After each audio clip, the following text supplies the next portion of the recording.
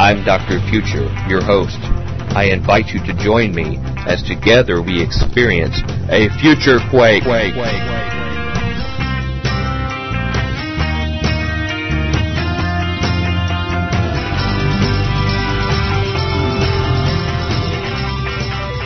Welcome to the Future Quake Show. I'm Dr. Future. And Tom, convoy of information. Bionic. That's true. Mm-hmm. You're the rubber duck of Christians against the New World Order and I guess that makes you Huggy Bear, or? I think that's a different 70s show. That's Starsky and Hutch. But I am in the way that hopefully we're street sources of information for the discerning Christian student. That's true. You're like the man on the street. Ladies and gentlemen, it's great to be back with you this week. It's a thrill to proceed further with our discussion here on Future Quake. And we've got our regular stories. We've got an interesting interview coming next week. As just to remind some of our listeners, what we're going to try to do, and we'll maintain some liberty on this, but try it that the first show we have up each month will be an interview-based one. And other weeks, like this week, we'll be covering some news stories.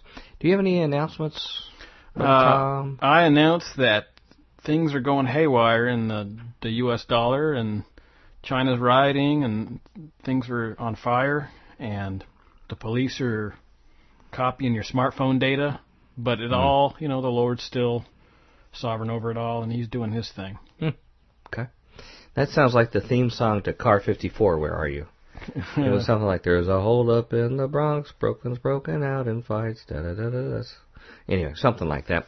One thing I wanted to mention real quick to our listeners. Oh, by the way, I didn't reiterate this the last couple of weeks. I think I said this before the anniversary of it, if you didn't catch it. We have now entered into our 7th year of production. Whoa! Future Quake, of basically uninterrupted shows on the Future Quake broadcast area. So it's exciting to start another year with you, Brother Tom. Don't know what the Lord has for us this year. I'm like... Or any day, for that matter. I don't know what He has 5 minutes in advance, let alone tomorrow. Some of you long-listening Futurians, next time you happen to drop an email, let us know how long you've been listening. I'd like to find out who are some of the longest listening Futurians out there. So let us know for that. A couple other quick announcements. Speaking of emails, there's something that I feel led to say. I've sort of alluded to this before, but probably the biggest part of my time doing the Future Quake show, in addition to the research, is basically just answering emails. And the reason is that we have incredibly learned listeners that ask the most difficult theological questions known to man. Like everything that's like the main thing struggled for thousands of years get asked. And I really feel an obligation, even though I'm very primitive in my faith, to give a best shot at doing it. One of the problems right now that I'm finding is that we're getting so much email of that nature. Excuse me, Tom. We're getting so much of it that I'm spending about 5 or 6 hours a day in email. And I love it. And I love talking to our Futurians. And we get a lot of tips for the shows and things like this from here. But for various reasons, I'm sort of being felt led of the Lord that I need to be putting more of my time in preparing some written materials and some stuff to get my arms around this, and also some, just some other things around here in the Future Quake household here to take care of some personal matters here and some other things I need to adjust for the long haul. So what I was just going to ask our listeners if they can bear with me, and again, don't take this wrong, listeners, because I want your emails. When we ask for them, we mean it. I will make sure that I read every single email. Every email comes in will be read, even if it's got really in-depth information. Sometimes all the links, I can't get through all of them at once. But I'm trying to invoke sort of a limitation on my time every day on the writing because I'm so verbose I can't give an easy answer on these difficult things. It's my problem. What you ought to do, man, is just get a P.O. box and then only respond to handwritten notes. You mean both people who still do that? Yeah. But what I was going to say, listeners, if you all can bear with me to get some things together arranged in my life, so I don't just get fed up and quit the show, and can take care of some personal matters that really need attention, and also do some writing and things I feel God's calling me to do, is I will try to answer, the quick emails on things, but I'm going to try to set a time limit every day so it doesn't take up my whole day on this. And there may be some emails that I don't get a chance to respond to because of that, and I'm going to feel really, really guilty about it. So I was going to ask you if you really want a response back from me on something, and somehow you don't hear back from me in a couple of days. Type it in all caps and say some well, weird you could stuff. do that, or talk about us on the other blogs or something like that, or forums. But if you could just resend it, when it is, I'll just try to catch the ones that I can. If I miss it, and you really need an answer, please resend it, and please forgive me for it. And if you can bear with me, I'm still trying to work out what the Lord's having me to do. But I don't want to say this to discourage emails. I want you to send all your emails. They all get read. It's just I have to work through how to answer tactfully because we have such an illiterate group of people. So if you can bear with me with that, I sure appreciate that. And while I'm pleading my case here, while I'm on this, I'd like to remind people that we still have a whole bunch of the 2-book sets. We got a lot of them. With Judge Andrew Napolitano and also with Andrew Hoffman's book, Lies the Government Told You, and The New World Order and the Eugenics Wars, A Christian Perspective. I'm telling you, the reason why we did this is because I find that they're the most effective 1-2 punch. A lot of our Futurians know a lot of the information in these books, or there'll be new stuff you'll find.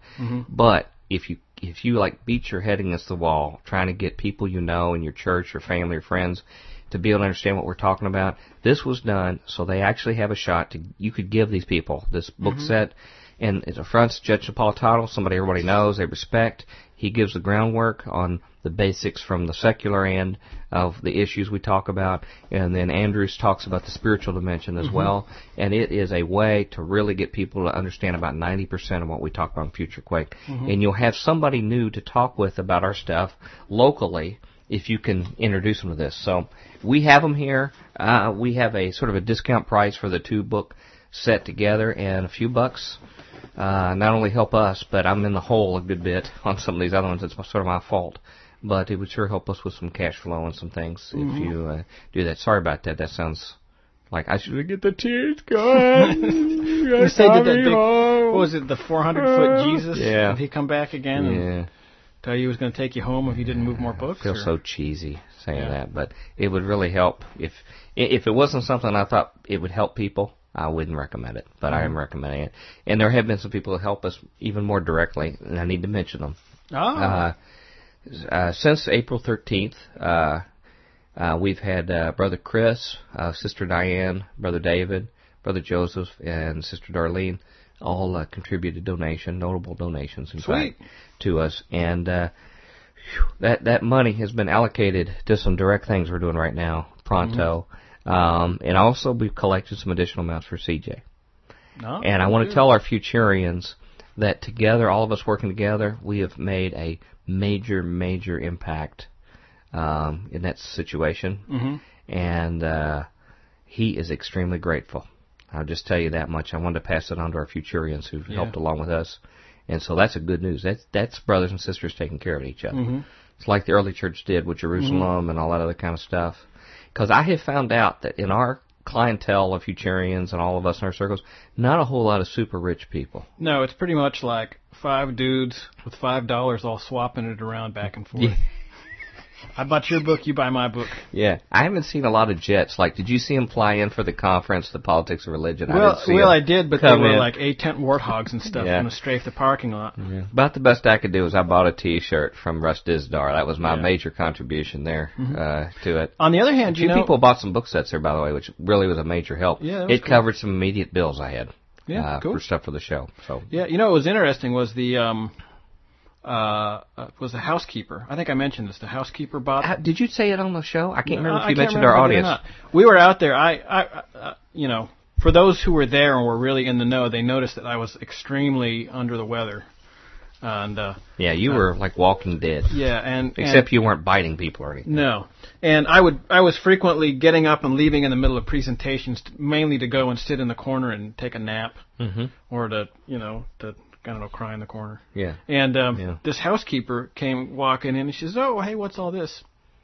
And I explained kind of what was going on as best I could. And she said that she was in a religious studies program, and she was a Christian, and she hadn't heard any of this info, and she wanted to know what to get. And so she ended up walking away with two Andrew Hoffman books and a couple of Chris Pinto DVDs. Wow. And she said that was interesting. That and was then so awesome that you did that, even though you felt horrible.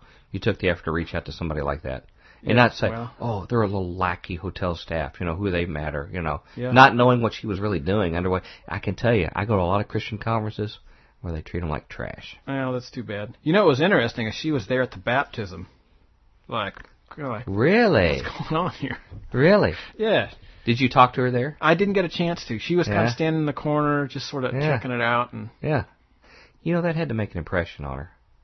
And if you're listening, I wish we had a future Quake card to give you. If somehow you found out about us and you're listening, drop us an email. We'd like to find out what's going on with you. That'd be cool. And I hope all those people who we kicked out of the pool during the baptisms were okay about that. Yeah, we drowned one, but it's cool. Well, that's okay. Give them a tract, Okay, we're ready for. Unless you got some announcements. I don't have any announcements other than the goofy one I made earlier. Okay. So, everything going okay with you, T-Man?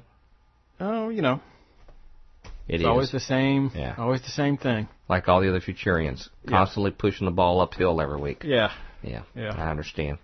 Hey, you want to start with the story? I do, and it's not really a story, but it is something that somebody forwarded to me, and nobody's really written about it. I haven't checked it out. Maybe somebody has, but it could be something, could be nothing. And this is the U.S. government apparently is printing 350,934 national detainee handbooks, and they absolutely have to have. How many again? 350,934. So they didn't want to have 350 or 351. 934. Okay. Yeah. So they got a precise head count, basically. Yeah. Maybe our bed count, bunk count. Could be. Yeah. Anyway, but they absolutely have to have them printed by the 29th of April. This 29th. I have another story. All this ends up that Department of Homeland Security has that same kind of deadline working for another exercise they're doing.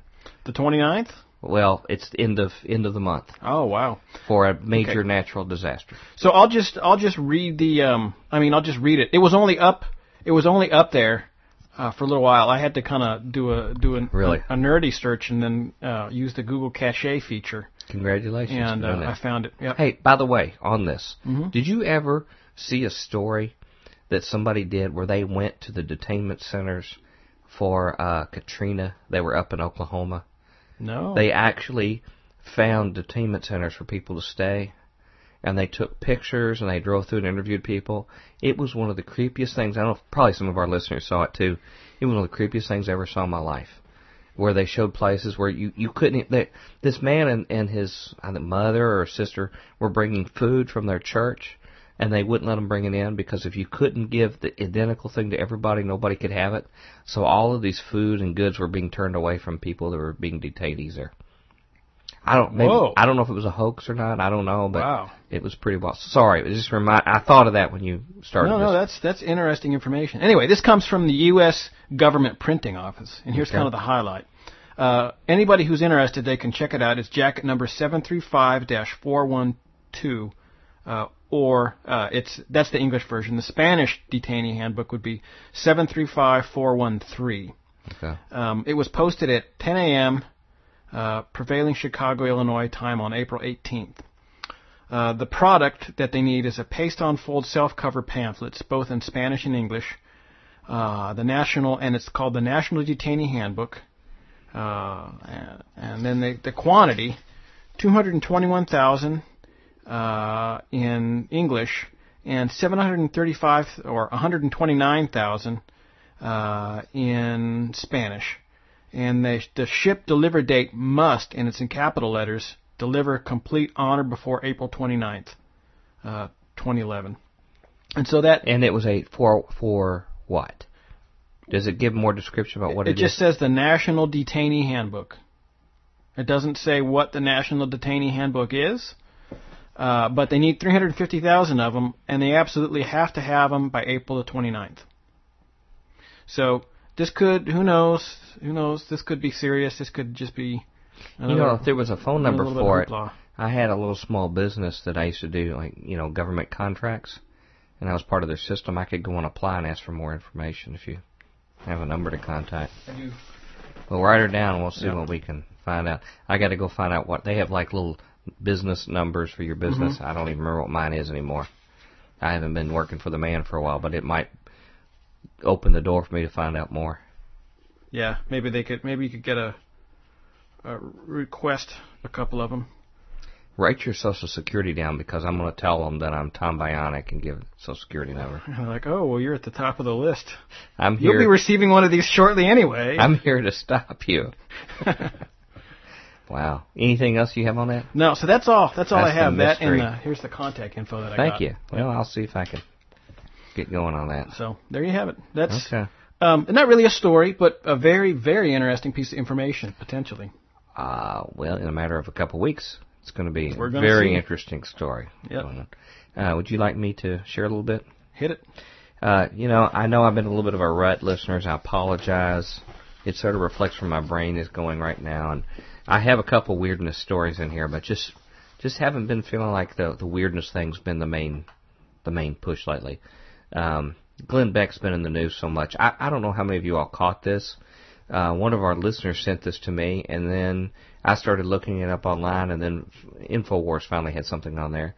In fact, InfoWars, it has Glenn Beck dons Freemasonic patch during broadcast. It says it was on Friday, April 1st program, but it was no joke. Glenn Beck, who's announced he will leave Fox News, was blatantly wearing a Masonic emblem over his gray sweater, quite a conspicuous clothing accessory. It says here included is the imagery of a Mason's compass, a skull, a scroll, and a pen, and a date that appears to be 1861 or 1862. It's unclear. The first, a possible reference to the year Freemason William Penn founded the Philadelphia, later the first capital of the United States in Pennsylvania. Although, you know what, I looked up those cities and I never saw this particular emblem on any of their emblems for the It all could state be or some city. goofy trumped up thing, or. And it says the second, a possible reference to the founding of La Petite Resurrection des Templiers, a licentious society that was a spin-off to Masonic circles in France. In fact, I looked up in an Encyclopedia of Freemasonry, and they talked about this group. It was some scandalous Freemasonry group. And it says that their members supposedly wore concealed on their shirts a decoration in the form of a cross on which was embossed the figure of a man trampling on a woman who lay prostrate at his feet. And the question is, why would Beck choose this apparel? Is it an obscure reference to colonial founders, or a tip-off that his allegiances lie with the secret society elites who have long wielded power? It says Beck wears this emblem during his broadcast while hyping Islamophobia and wider Mideast war.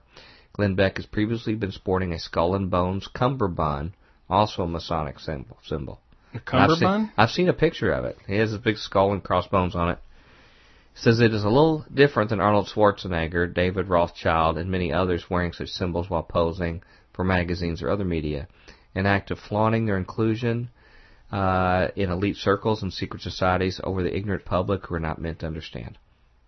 And one of our listeners who sent this to me sent the picture, and I thought, man, that's going to be Photoshop, because it was this huge thing. Yeah, I got. You saw it? I got that. Maybe you forwarded it. Yeah, to me. probably did. Yeah. Huge thing on his chest. And then I went, and there was a click to the video. There was a place where you could actually see the show. And sure enough, it wasn't Photoshopped. It was right there. He's wearing watching it on the show. Mm-hmm. I mean, this huge thing with this Masonic compass and the skull and crossbones and stuff like that on it. You don't normally see that on a normal, I don't think Charles Krauthammer I've seen wear that, or Britt Hume or anybody like that. Well, they're usually wearing a jacket. Oh, they got it over it? Yeah. Okay, so can I share a little follow-up on Beck? Sure. I don't want to cut in your No, time. I love this. I love this story because I think I know it's the one. I just figure while we're on read. Beck time here, okay? Yeah. No, this is not the one you're thinking of. I'll get to that one later. This was Beck at the Chicago Theater, and this is from a Chicago magazine called The Theater. It was basically a review of him there. It says, Beck 2.0 is a preacher man, not a right-wing pundit. This is from April 15th. He says, I really believe Chicago is the nicest city in America, grinning Glenn Beck said from the stage of the town's namesake theater Thursday night. Now, if we could just get rid of all the commies and progressive, we'd be set. He says that stuff is red meat for his demographic, and Beck knows it. He obliged with a quick endorsement of his 2012 Dream Team, Alan West for president and Michelle Bachmann for vice president, and Rand Paul, Secretary of the Treasury. he proffered his fervent declaration that he would rather scoop his eye out with spoons than join in one of the fundraisers for President Barack Obama, who he called a Marxist, that was taking in the same town in the Chicago theater. But he says, but Beck's heart didn't seem to be in that stuff anymore. If Thursday night's mighty, strange, and thoroughly fascinating show revealed anything, it's that Beck is moving away from the political arena and toward the religious realm, albeit one of his very singular definition. The open question is how many of his followers from the Fox News channel are ready to make the same journey. Of course, this gets my ear up on this. Okay. Beck, a far smarter man than many realize, clearly knows that it will be a tricky transition, economically and otherwise, and that it will require all his considerable charm and force of personality. But you sense that Beck has now decided that it must be done. Come hell or high water, he doesn't want to be a pundit so much as a preacher. He says, I had a feeling that a great chance was coming for me, he said, clearly not just referring to his recently announced departure from Fox. So I guess if he was like a preacher and a pundit, together they'd be pungent? Huh. Okay, that was horribly foolish. Okay.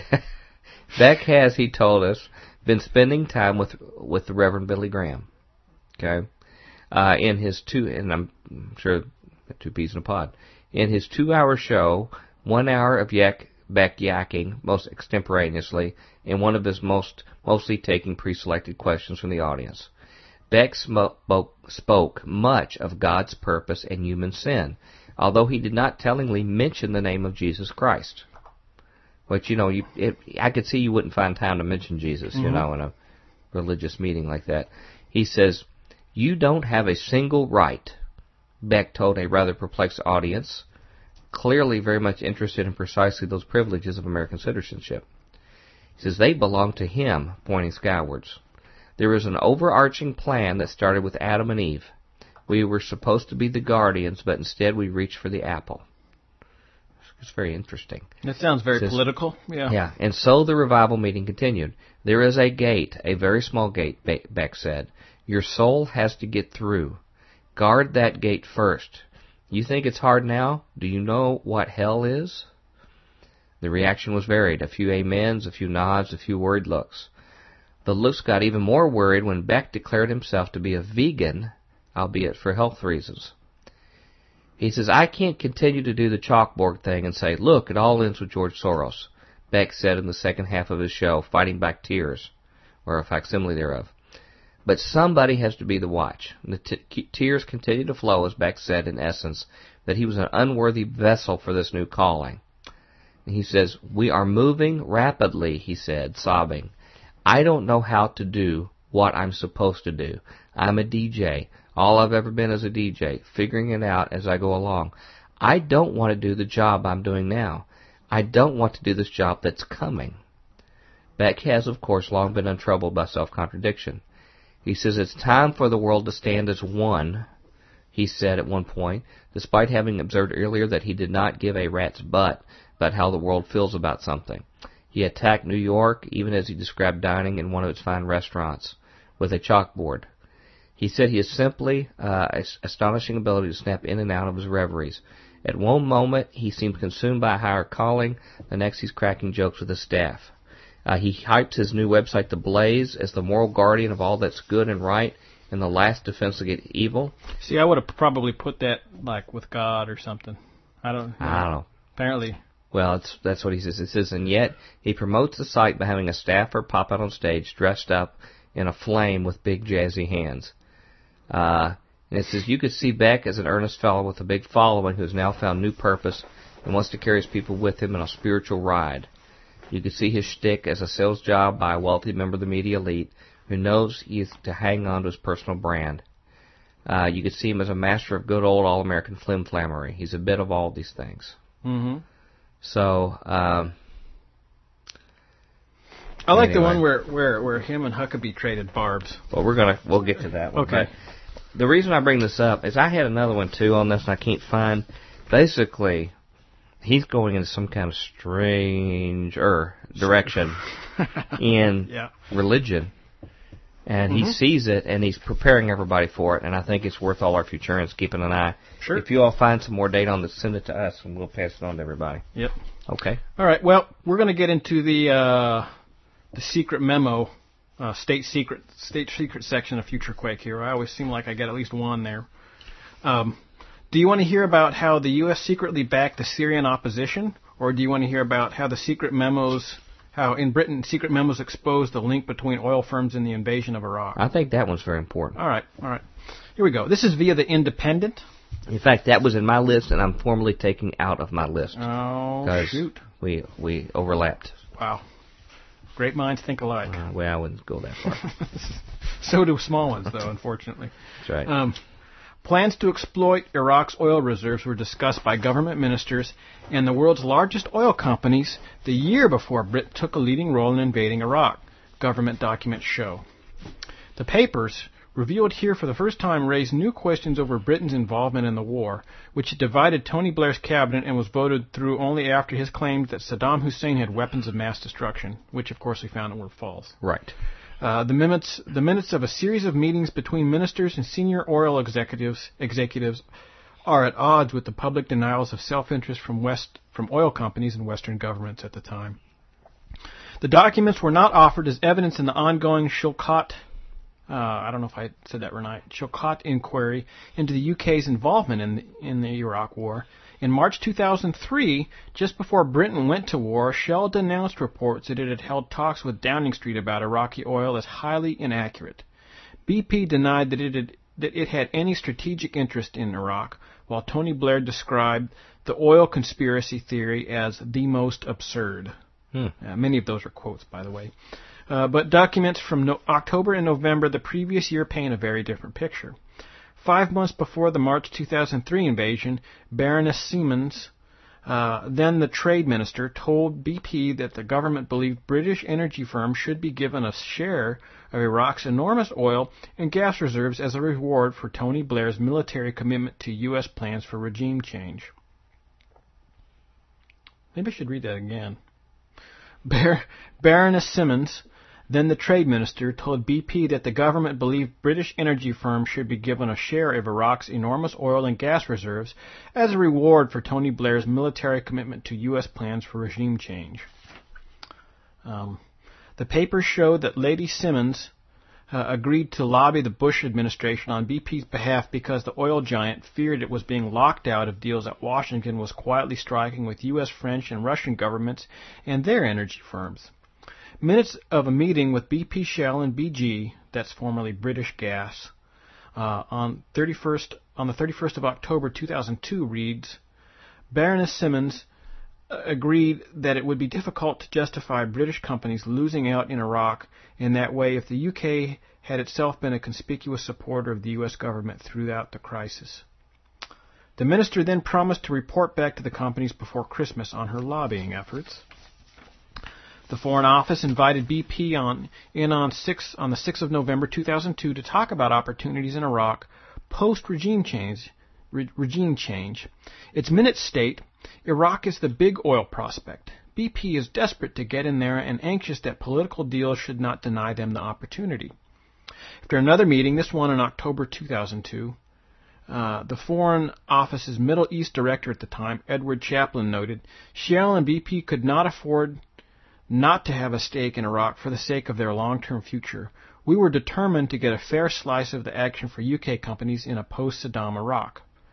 Whereas at the time, BP was insisting in public that it had no strategic interest in Iraq. In private, it told the Foreign Office that Iraq was, quote, more important than anything we've seen for a long time, unquote. So what you're saying is they lied to the public. Sure. They lied to them. They both are lying. The government and the oil fields. I thought it was just the pinko commie left that was making those crazy claims that it was all about oil. You're not saying that they could have been maybe right this one time, maybe just once, but don't get all flipped out about it. You know, it's just because thousands of people lost their lives and a million Iraqis. I mean? Yeah, I've actually got a video up here. I wish I could show our Futurians. It's U.S. troops are firing on Iraqi detainees through a chain link fence. It's like fish through a barrel. Pretty much, yeah. They were there's a chain link fence, and then there's an inner chain link fence, and then the Iraqis, there's like kind of like these Quonset hut looking barracks things, and they've put up some rope and hung like some curtains so people can't see them from the outside, and the government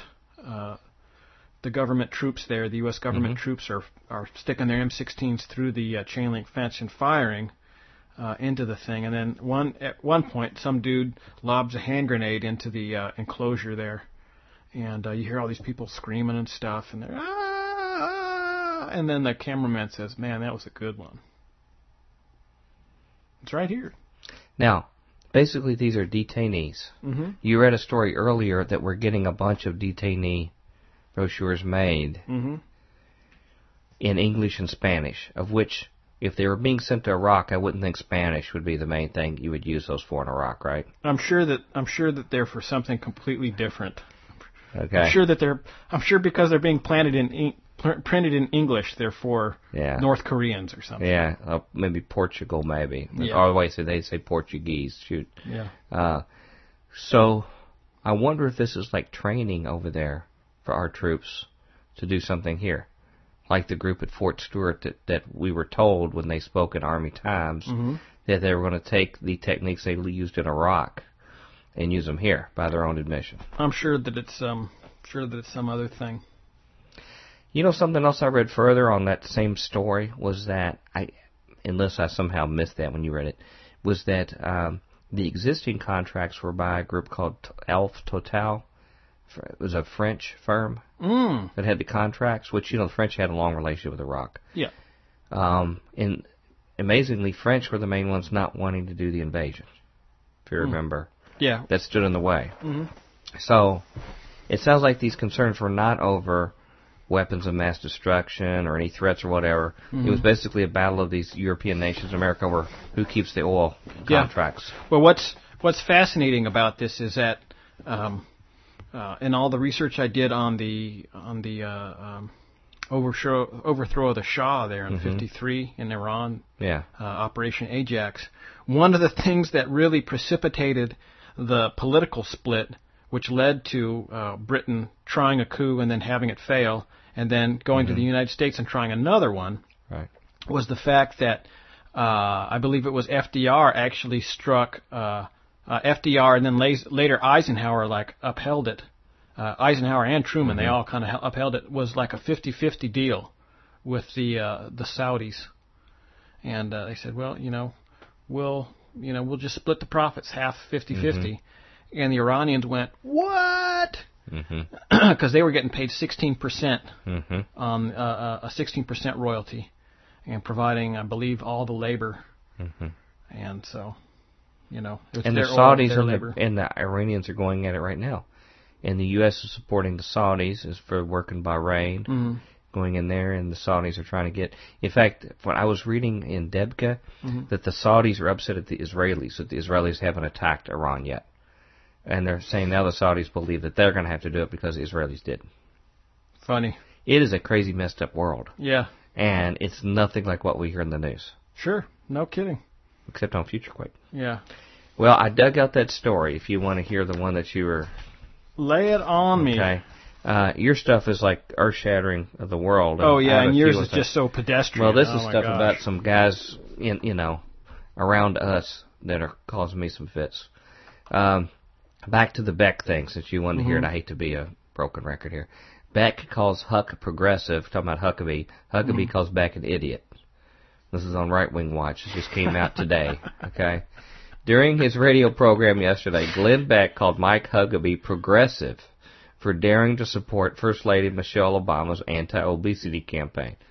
Now, Huckabee used to be really obese. Oh, really? He went on this great big weight loss plan, so he's been big on that. He says, now, anyone who knows anything about Beck knows that for him, calling someone progressive is not a compliment. And so today, Huckabee fired back and openly mocked Beck as an inept, delusional conspiracy theorist who has no idea what he's talking about. Now, I'd like to mention my experience of seeing Huckabee over the last few years is that for a Baptist minister by background, he sounds very, very cordial on his show on Huckabee, but when you get him in a corner, he gets nasty. Yeah. I mean, he gets intensely scary nasty. There's been a number of incidents with Huckabee. Really? Like that. Oh, yeah. Yeah. Oh, he got that upset with Ron Paul. And he was saying some nasty stuff about him. And this, and then it relates to one of the responses Ron Paul said from the old book, It Can't Happen Here, when he said, when fascism comes to town, it'll be waving a flag and carrying a Bible. And I got him all worked up. I bet it did. Upton Sinclair's famous old quote. Anyway, here's what Glenn Beck, what Huckabee had to say about Glenn Beck. This week, Glenn Beck has taken to his radio show to attack me as a progressive, which he said is the same as a cancer and a Nazi. I guess he took that in a bad way. Well, he says, what did I do that apparently caused him to link me as a fatal disease and a form of government that burned millions of innocent Jews? I had the audacity, not of hope, but the audacity to give respect to the efforts of the First Lady Michelle Obama's Let's Move campaign to address childhood obesity. I'm no fan of her husband's policies for sure, but I've appreciated her efforts that Beck misrepresented, either out of ignorance or out of deliberate attempt to distort them, to create yet another boogeyman hiding in the closet that he and only he can see. Great. So I guess Glenn Beck's just been doing boogeyman with all these things, okay? Okay, the First Lady's approach is about personal responsibility, not the government literally taking candy from a baby's mouth. He seems to fancy himself as a prophet of sorts, for his linking so many people and events together to describe a massive global conspiracy for pretty much everything. Obviously, he's not the conspiracy crowd I'm taking, Huckabee. No, he's not a future Quake listener, I would imagine. Sadly, he seems equally inept at recognizing the obvious fact that children are increasingly obese and that we now see clinical evidence of diseases in children that as recent as 20 years ago were found only in adults, such as type 2 diabetes. The costs to our nation are staggering in increased healthcare expenses, but it even increases national security with 75% of men ages 17 to 24 unfit for military service due to obesity. And that's the main concern because we need to conscript a whole lot of them for the next big war. So we can't have obese kids we need to send off to catch a bullet for us, I don't know why that's so bad, because they'll catch more bullets. They're bigger. They have to make it more lax rules. Yeah. So it would just make bullets tumble. His ridiculous claim that John McCain and I collaborated and conspired in the 2008 campaign is especially laughable. Is he not aware that McCain and I were competitors, not cohorts? Beck needs to stick to conspiracies that can't be so easily debunked by facts. Why Beck has decided to aim his overloaded guns on me is beyond me, but he ought to clean his gun and point more carefully lest it blow up in his face like it did this time. So, Beck probably said something sort of stupid about, something bad about supporting anti-obesity, but boy, you better not cross Huckabee, or he'll sound like everything else but a minister. Can I make a few last little Hucka comments here? Two little quickie paragraphs. Okay. Well, and then it'll be Huckabee retirement after that, okay? Because these are just so interesting. This is also, because I saw these also at Right Wing Watch too, and I just found they'd be interesting for, because to me it's important to keep an eye on Huckabee because he's probably going to be a big factor in the next few years in the election. It says, Huckabee, not Beck, turned Barton into a Fox TV star. Okay, on Right Wing Watch, talking about David Barton.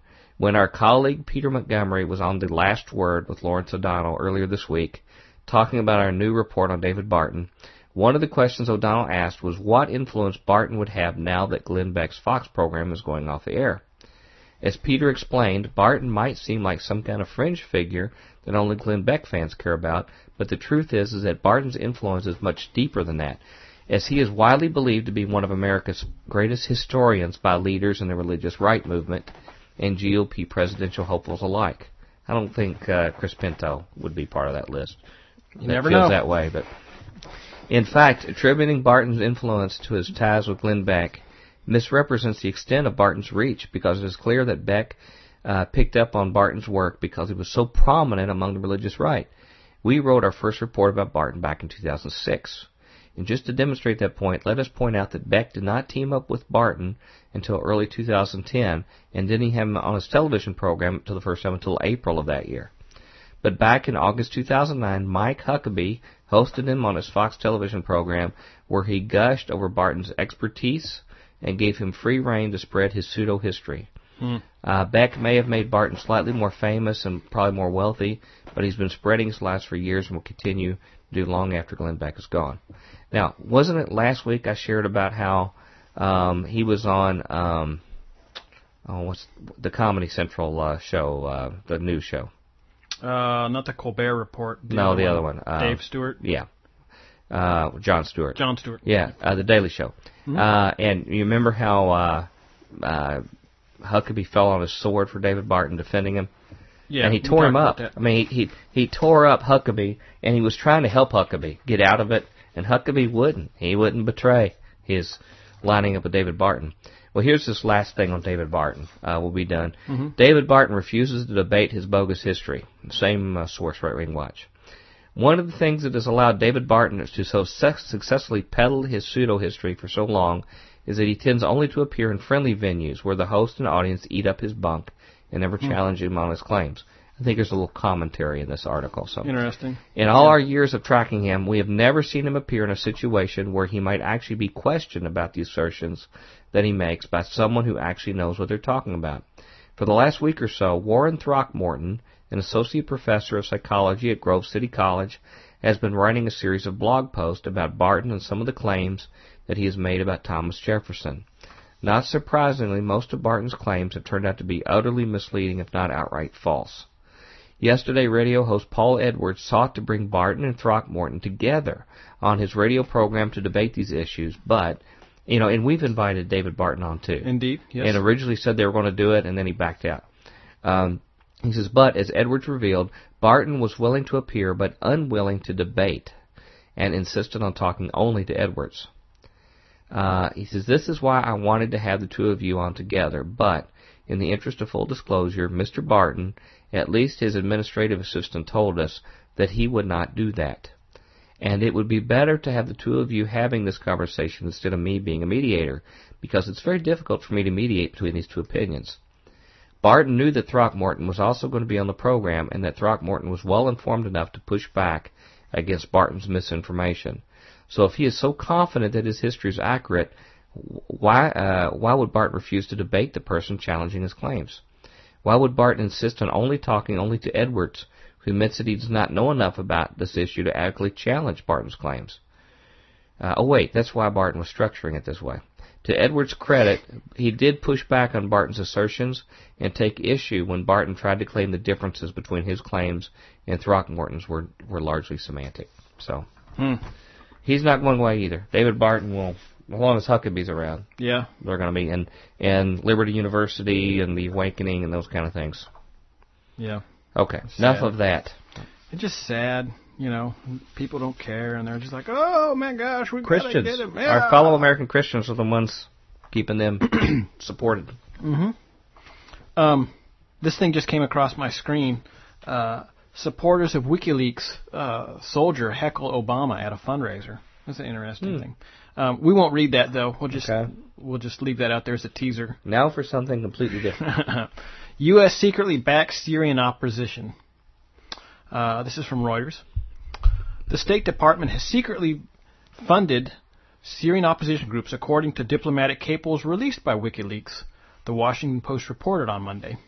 The cables show that the State Department has funneled as much as $6 million since 2006 to a group of Syrian exiles to operate a London-based satellite channel, Barada TV, and financed activities inside Syria, the Post said.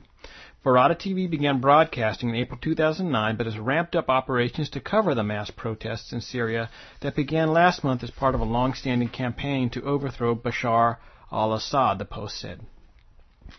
The U.S. money for Syrian opposition figures began flowing under President George W. Bush after political ties with Damascus were frozen in 2005. The financial backing has continued under President Barack Obama, even as his administration has sought to rebuild relations with Assad, the Post said. In January, the White House posted an ambassador to Damascus for the first time in 6 years. The article said it is unclear whether the United States was still funding Syrian opposition groups, but the cables indicate money was set aside at least through September 2010. So the thing goes on, but that's sort of the bulk of it. So like lo and behold, all of this grassroots stuff, Syrian opposition, there it is. Alex Jones was talking today about all this, and I saw a video that Brother Bob, one of our Futurians, who he's one of the NRB 13, had lunch with him today and had some fish burritos. Just a quick little 20-minute. A quick 3-hour one. Yeah. He's busted a lot of stories out, and he showed me another video by Alex Jones, a little 8-minute video on Al Qaeda. And in addition to what I've been listening to him today, he's basically showing, slam dunk, that Al Qaeda has been on our payroll for forever. Has been a tool for a lot of this false flag kind of stuff for a long time, and that basically we totally support the idea that Al Qaeda is on the side of the people we're fighting right now, and we're trying to get rid of these guys that are not part of the banking system, like Gaddafi and some of these other ones. And I think Assad is probably in that category too. And so the gloves are off right now. Only people just don't want to see it. This whole Al Qaeda thing was just a big whitewash. Yeah. They're basically a tool for the bankers and for the West to use to be able to justify overthrowing countries. You know what's interesting about that is I just got through watching a documentary where they alleged that Al Qaeda was nothing but a creation of Western intelligence, and of course that's undeniably true back in the 70s and 80s, of course, but up till today. People are like, well, if they founded them, they founded them. Yeah. I mean, if you can prove it back then they founded them. Well, one of the interesting things was he kept on going to sort of look at the continuing involvement, and one of the things he showed is there's a very famous thing you see all the time on like the CNN and BBC and Fox News, and it's Osama bin Laden walking around with a cane and about 15 dudes wearing camo with black hoods and firing machine guns, AK-47s mostly in the air. All of those guys, except for Osama bin Laden, were paid to be there. Everybody admits that they were paid to be there. How do they know that? Who's admitting that? I don't know. They revealed it in the documentary. They said that some reporter talked to somebody, and it came out in court documents because I guess they were trying to. I don't know the original source, but it came out in court documents, which is how the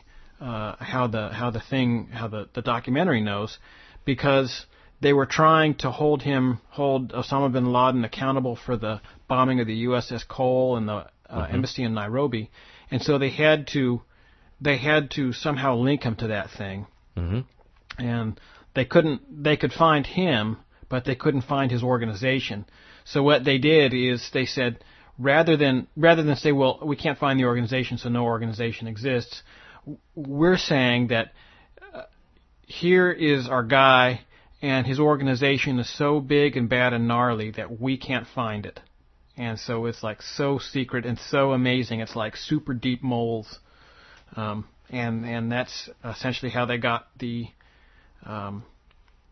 I believe they're called RICO proceedings, but it's the organized crime thing. Yeah. That's how they were able to largely progress with the organized crime indictments before September 11th. Wow. Yeah. That was some pretty shocking stuff, I got to say. Well, our Futurians, hopefully it's sunk in with them that we aren't debating this, but then they're still debating some other kind of things, from the emails I see that doesn't see how it all sort of fits together. But our audience is more aware of this than most are. But I've got a story that sort of throws back to the earlier thing you were talking about, the detain. I think so. I think there's a connection. You remember me talking about a few weeks ago about there was an order that I went to the U.S. government site where they place contracts. There was an order for meals ready to eat. Like MREs.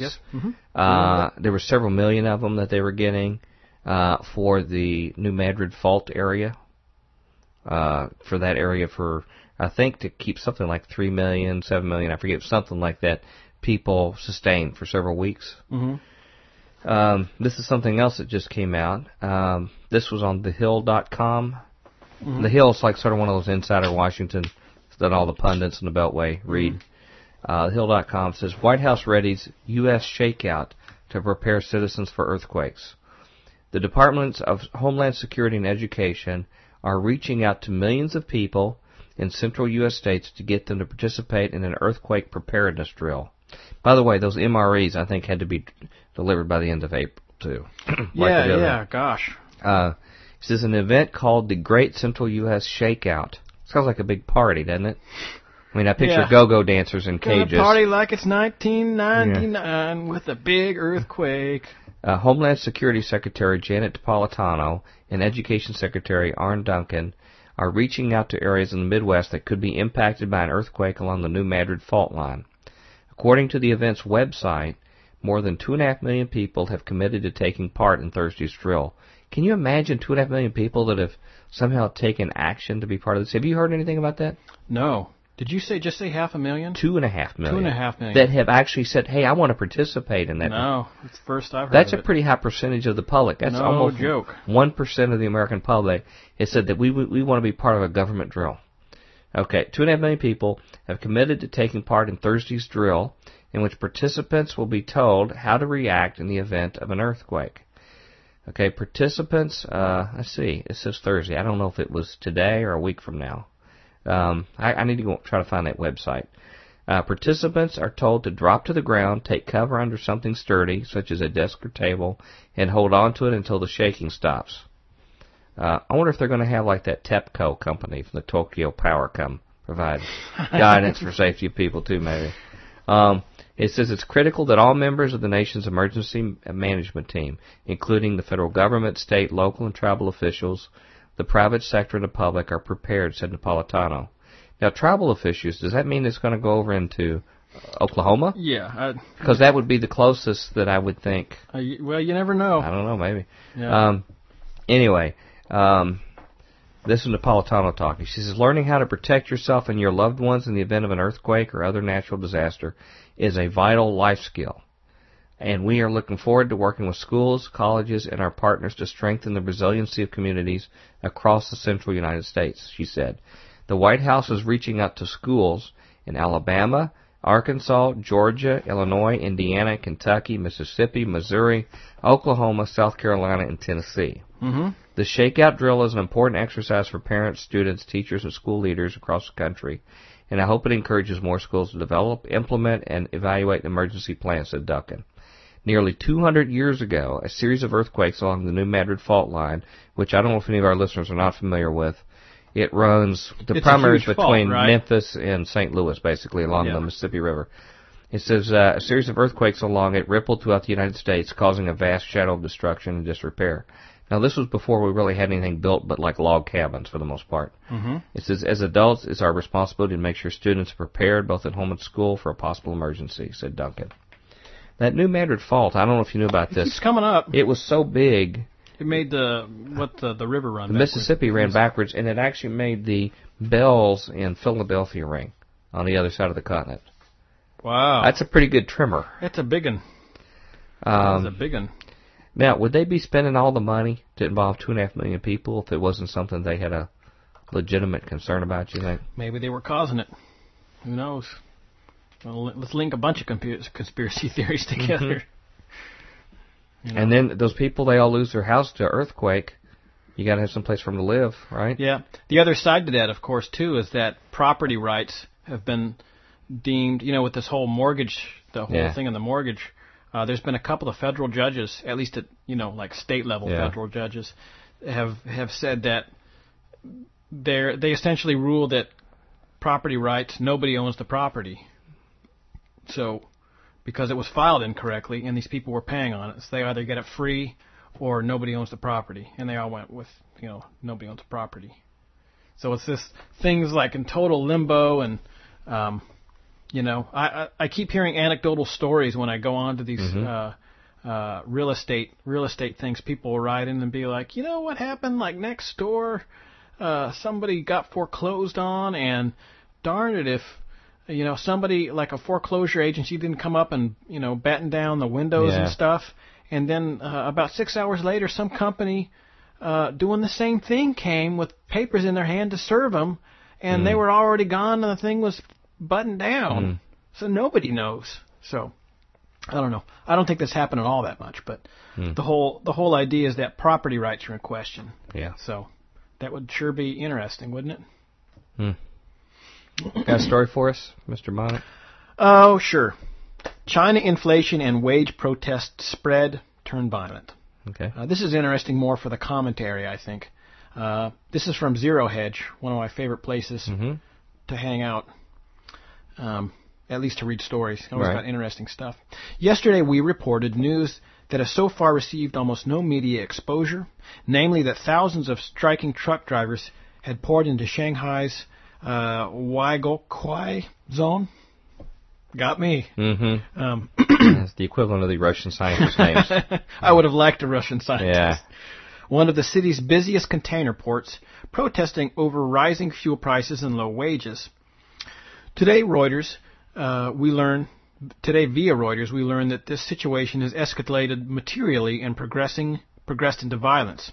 A 2-day strike over rising fuel prices turned violent in Shanghai on Thursday as thousands of truck drivers clashed with police, drivers said, in the latest example of simmering discontent over inflation.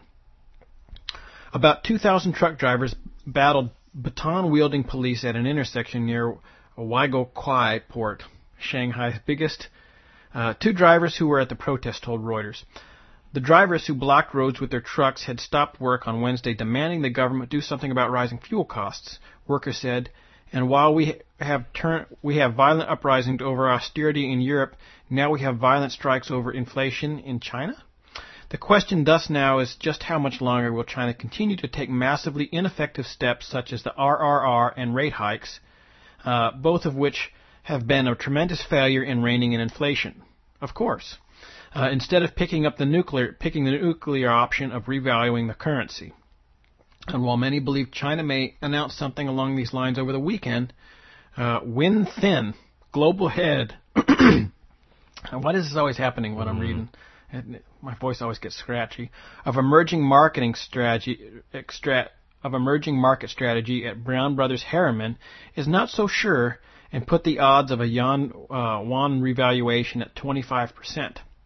Which could mean anything. Could mean that it's 25%, or it could mean that he just doesn't want to tell us, or whatever. With regards to currency policy, we're putting forth the following three possibilities along with odds.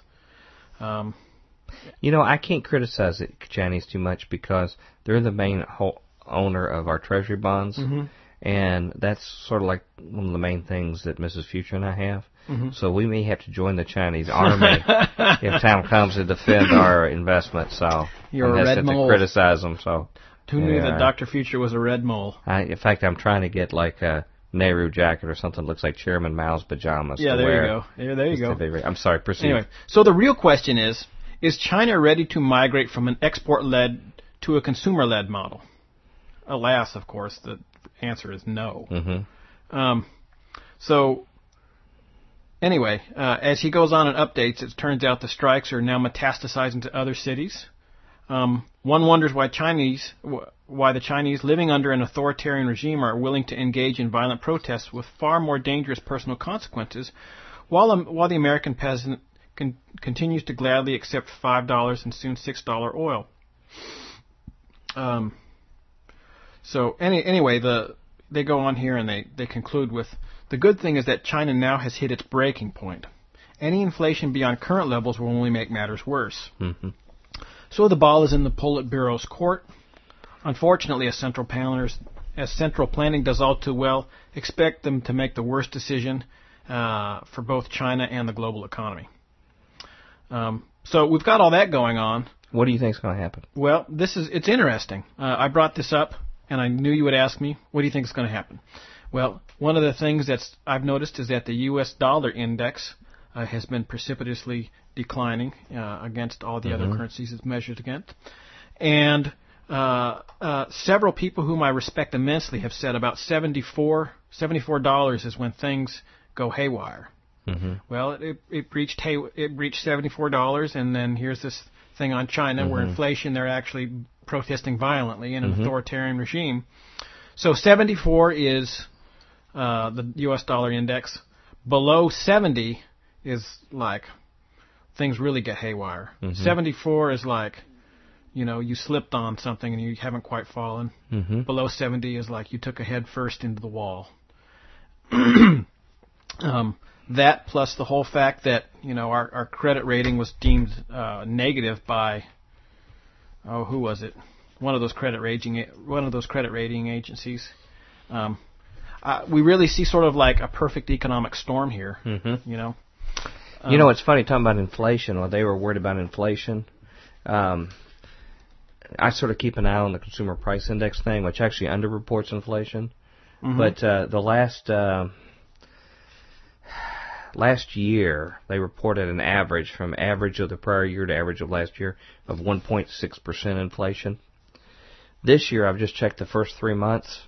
It is up at an annual rate of almost 8%. 8%, huh?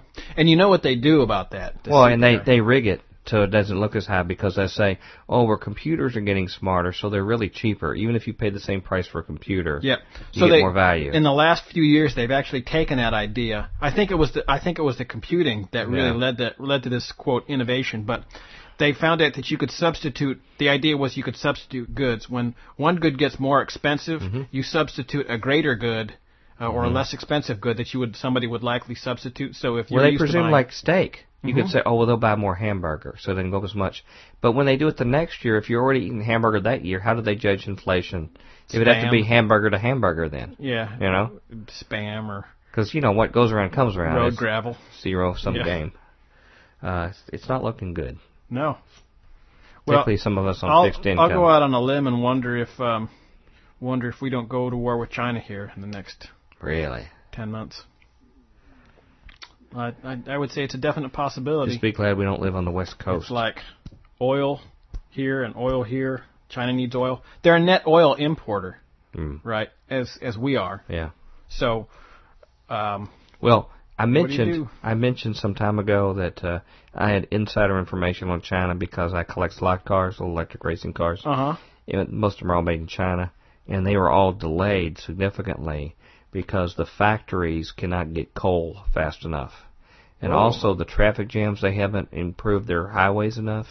And so they can't get their trucks with coal through the traffic to keep the factories going. Wow. Well, that makes this article that I read about how they and it's got some great pictures here. Like essentially it's like they took all the big rigs and parked them on all the major expressways and just left, you know. Yeah, well, they better get out of there before somebody shoots them. Yeah, you know? A tank won't have a problem rolling over those things, you know. Right. So, wow. It's interesting to see. Interesting to see where this one goes. Well, can I go back to my continuing saga? Are you going to do another installment? Are you going to bang on Glenn Beck again? As the world turns? No, you know, I've been going through this thing every week. You've really got like 3 sagas going. Well, those guys, I just have sort of a grudge as a Christian with them. But this is what I've been covering about the whole thing about the Sharia law and who's the people doing all these documentaries. Oh, yes, Frank that's Gaffney. a good saga. And the last few weeks it talked about the guy who was bankrupt. Part of it was this Aisha Torah, a Zionist group, paying for the doc, and they cover their tracks so you can't find them. The other group was a billionaire guy, Richard Scaife, who was paying for it, who had this young man commit suicide just in his building a few doors down from his office in the bathroom. Although they said that the police said that he shot himself through his head and it blew out the left side. And then the coroner later said that he shot himself in the roof of his mouth and the bullet lodged inside his head. So it's a little hard to put those two together. But we read last week about his description of himself from his website, which people have been keeping running, and about how excited he was for the future at the time. This was in 1999. How he was planning to go to graduate school and had all these plans. So, those are mostly the kind of people that commit suicide. Are ones that are planning to go to graduate school and have this vision for their future.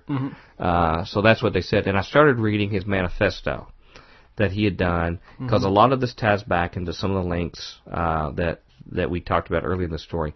So can I pick up where I left off last week? Please, sir. Some of this information may be familiar to some of our listeners, some of it may be new, but it's his attempt to tie the pieces together he'd been studying. He went over being a staunch right-winger in the military in Berlin. Then he found out how the guys we had supported had done the Berlin bombings and other kind of stuff. He learned about the whole P2 things and stuff you've been studying. Yeah. And that changed his view of things. So I found a great quote, by the way, since we're on that. Yeah. This guy named Richard Branecki, right out on RAI News, which is Italian fan news, I guess. Yeah. He says, "Well, I was the point man for funneling hundreds of millions of dollars to the P2 Masonic Lodge." And really, it was. I could tell you the contact person. I've still got the list of files. I made them as sort of insurance. But yeah, and the guy says, "Well, that's a very serious accusation." He says, "Yeah, sure, but we used it for, keeping the communists in order, but also for drug smuggling and it goes on to list tons of other stuff." They're connected to the Knights of Malta too. Uh-huh. I just got a new article, which I'll get to eventually, that talks about their connection to P2. Mm-hmm. Well, let me pick up where he lays off. He's talking about the CIA. We talked about how they recruited scientists and how they recruited the wealthy and well-to-do people from Wall Street and stuff into the CIA over time. Okay. He says, blessed with secrecy and a lack of congressional oversight, CIA operations became corrupt almost immediately. Using propaganda stations like Voice of America and Radio Free Europe, the CIA felt justified in manipulating the public for its own good. Their mission is intelligence, to find out what other people are doing, and now they're taking an active role in disinfo of their own people. Yeah. For their own purposes. The broadcasts are so patently false that for a time it was illegal to publish transcripts of them in the U.S. Not that they have anything to hide. This was a classic case of a powerful organization deciding what was best for the people, and then abusing the powers it had helped itself to. During the 1940s and 50s, most of the public was unaware of what the CIA was doing. Those who knew thought that they were fighting the good fight against communism, like James Bond. Mm-hmm. However, they could not keep their actions secret forever, and by the 60s and 70s, Americans began learning about the agency's crimes and atrocities. It turned out the CIA has corrupted democratic elections in Greece, Italy, and dozens of other nations, been involved to varying degrees in at least 35 assassination plots against foreign heads of state or prominent political leaders. Successful assassinations included the democratically elected leaders like Salvador Allende of Chile and Patrice Lumumba of the Belgian Congo. Yeah, John Stockwell said that he was there to do all that stuff. Really? And he trained the guys who were driving around with Lumumba in their trunk and stuff. Well, with American Exceptionalism, which I just saw a book now that Newt Gingrich is writing on American Exceptionalism, you have a right to do that because pretty much we have a right around the country to be the caretaker for the world. So, they needed killing. Also, CIA created dictators like Rafael Trujillo in Dominican Republic and Ng Dinh Diem in South Vietnam, and popular political leaders like Che Guevara. Unsuccessful attempts ranged from Fidel Castro to Charles de Gaulle. Do you know they tried to kill de Gaulle? I do. We've had a long history of meddling in France, actually. Yeah, and wonder why they're mad at us. Helped launch military coups that toppled democratic governments, replacing them with brutal dictatorships or juntas. The list of overthrown democratic leaders include Mossadegh in Iran in 1953, Arbenz in Guatemala in 1954, Arbenz, yep. Velasco and Aramosina in Ecuador 1961-63, Bosch in the Dominican Republic in 1963, Goulart in Brazil 1964, Sukarno in Indonesia 1965, Papandreou in Greece 1965-1967, yep. Allende in Chile 1973, and dozens of others. Undermined the governments of Australia, Guyana, Cambodia, Jamaica, and more. Supported numerous dictators like General Pinochet in Chile, the Shah of Iran, Ferdinand Marcos in the Philippines, Papa Doc and Baby Doc Duvalier in Haiti, General Noriega in Panama, Mobutu Sese Zaire, and the reign of colonels in Greece, and more. Mm-hmm. I don't know why we should question the merits of the CIA with this great track record they have. Well, you're of course forgetting, well, there's tons. Created, trained, and supported death squads and secret police forces that tortured and murdered hundreds of thousands of civilians, leftists and political opponents in Guatemala, Alta Catal Battalion, Honduras, El Salvador, Haiti, Bolivia, Cuba, Mexico, Uruguay, Brazil, Chile, Vietnam, Cambodia, Thailand, Iran, Turkey, Angola, and others. Did you mention Peru? I don't know they were in there. Thanks for adding that to the list. Helped run the School of the Americas at Fort Benning, Georgia, which trains Latin American military officers how to overthrow democratic governments. You know, that's only one of 257 schools we have that use non-English only training for military people. Really? Yeah. One of 257? I found that in a footnote of a book I was reading. Yeah. Subjects include the use of torture, interrogation, and murder.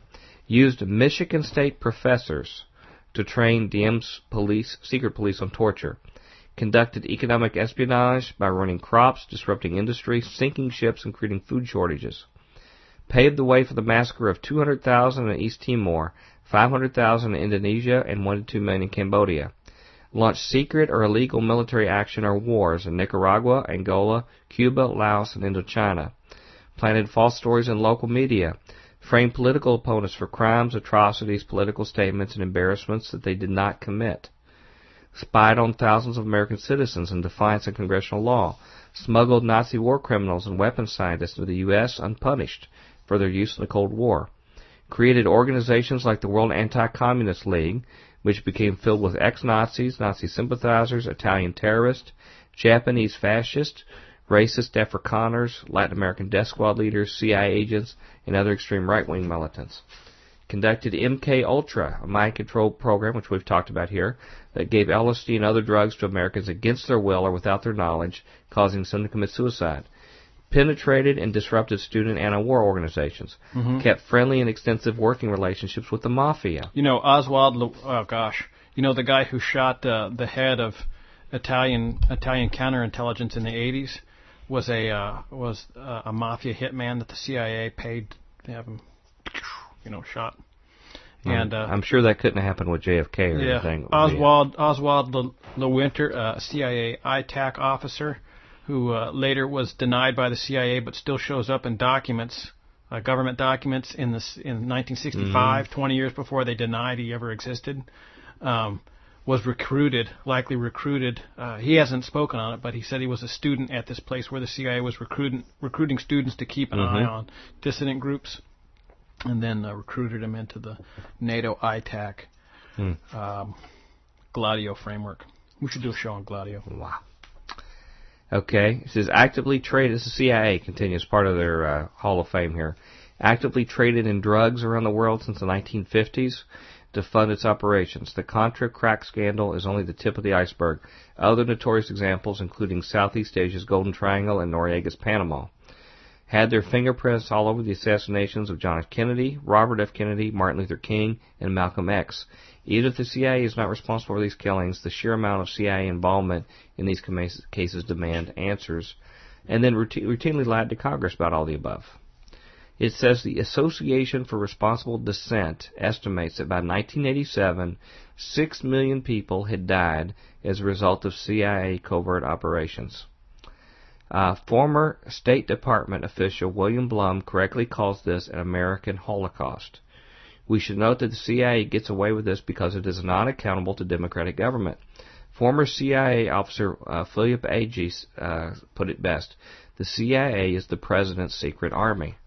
Prior to 1975, the CIA answered only to the president, creating all the usual problems of authoritarianism. You know, Philip Agee is a great resource for a lot of this stuff. He says in written testimony, or video testimony rather, he looks at the camera. He says, I was having certain misgivings, and then I wrote this. I wrote this fake police report for the chief of police in Ecuador, and I gave it to him. And I was sitting there, and he was reading the report, and I heard this moaning coming through the air conditioning, just like he said, quote, god awful moaning coming from through the air conditioning system, and he got a sinking feeling. He said, "Oh boy, I think I know what happened."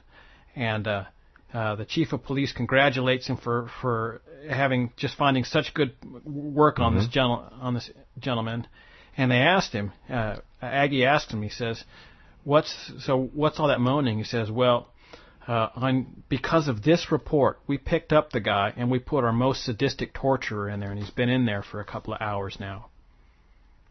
And so from there, Philip Agee quit and writes tell-all books. He now lives in Cuba because he's been abducted from like 13 different countries. Yeah. Wow, I knew nothing about him. He's an interesting pretty cat. Wild. Yeah. Wow. Well, can I share a little bit more here before I call it today? Let's see here. Because the CIA activities were secret, the president rarely had to worry about public criticism and pressure. After the 75 church hearings, Congress tried to create congressional oversight of the CIA, but this has failed miserably. One reason is that the Congressional Oversight Committee is a sham filled with cold warriors, conservatives, businessmen, and even ex-CIA personnel. Although many people think the CIA's primary mission during the Cold War was to deter communism, Noam Chomsky correctly points out that its real mission was deterring democracy. From corrupting elections to overthrowing democratic governments, from assassinating elected leaders to installing murderous dictators, the CIA has virtually always replaced democracy with dictatorship. It didn't help that the CIA was run by businessmen whose hostility towards democracy is legendary. The reason they overthrew so many democracies is because the people usually voted for policies that multinational corporations didn't like.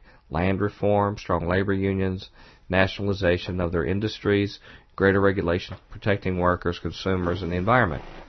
So the CIA's greatest successes were usually more pro-corporate than anti-communist. Sure. Their overthrow of Guatemala, the guy who was in charge of that, as well as, I believe, E. Howard Hunt. I'd have to look that one up for sure. But there were two guys in charge of it.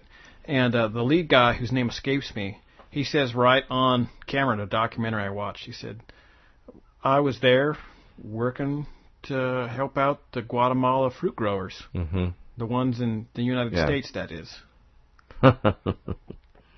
Well, General Smedley Butler said this was, even before CIA existed, this is what he was sent to fight the wars in the Banana Republics, is for United Fruit Company. It says... So the CIA's, let me pick it up here. Citing a communist threat, the CIA helped overthrow the democratically elected Mohammed Mossadegh government in Iran in '53. But there was no communist threat. The Soviets stood back and watched the coup from afar. What really happened was that Mossadegh threatened to nationalize British and American oil companies in Iran, as we've talked about. Consequently, the CIA and MI6 toppled Mossadegh and replaced him with a puppet government headed by the Shah of Iran and his murderous police, Savak. The reason why Ayatollah Khomeini and his revolutionaries took 52 Americans hostage in Tehran in '79 was because the CIA had helped Savak torture and murder their people. Another success was the CIA's overthrow of the democratically elected government of Jacobo Arbenz in Guatemala in '54. Again, there was no communist threat. The real threat was to Guatemala's United Fruit Company, a Rockefeller-owned firm whose stockholders included CIA Director Allen Dulles. I don't know if you knew that. I did know that. Arbenz threatened to nationalize the company, albeit with generous compensation. In response, the CIA initiated a coup that overthrew Arbenz and installed the murderous dictator Castillo Armas. For 4 decades, CIA-backed dictators would torture and murder hundreds of thousands of leftist, union members, and others who would fight for more equitable distribution of the country's resources. Another success story was Chile. In 1973, the country's democratically elected leader, Salvador Allende, nationalized foreign-owned interests like Chile's lucrative copper mines and telephone system. International Telephone and Telegraph, ITT, used to be a big telephone company, offered the CIA $1 million to overthrow Allende. So you got a company paying the CIA to do it. What was the name of it? International Telephone and Telegraph. ITT. They were the same people who owned the, I can't remember the name of the hotel, but there was a huge massacre in 1977 during the May Day massacre in Turkey. And the shooters came in. They stopped and opened up the got rid of all the guests in the hotel 3 days before the demonstration. And then the day of the demonstration, a bunch of people came in that were unknown, set up on the 5th floor, and then started shooting at the podium from the hotel. All of the video evidence was lost, and it turns out one of the shooters was a CIA agent, and the hotel was owned by ITT. Well, interesting. Yep. Well, let me just wrap this up, and then I want to go to your stories here. I'm going to get to the last little bit here. Okay? Okay. The CIA allegedly refused the money but paid $350,000 to his political opponents. The CIA responded with a coup that murdered Allende and replaced him with a brutal tyrant, General Augusto Pinochet. Pinochet tortured and murdered thousands of leftist, union members, and political opponents as economists trained at the University of Chicago under Milton Friedman installed a free market economy. Since then, income inequality has soared higher in Chile than anywhere else in Latin America.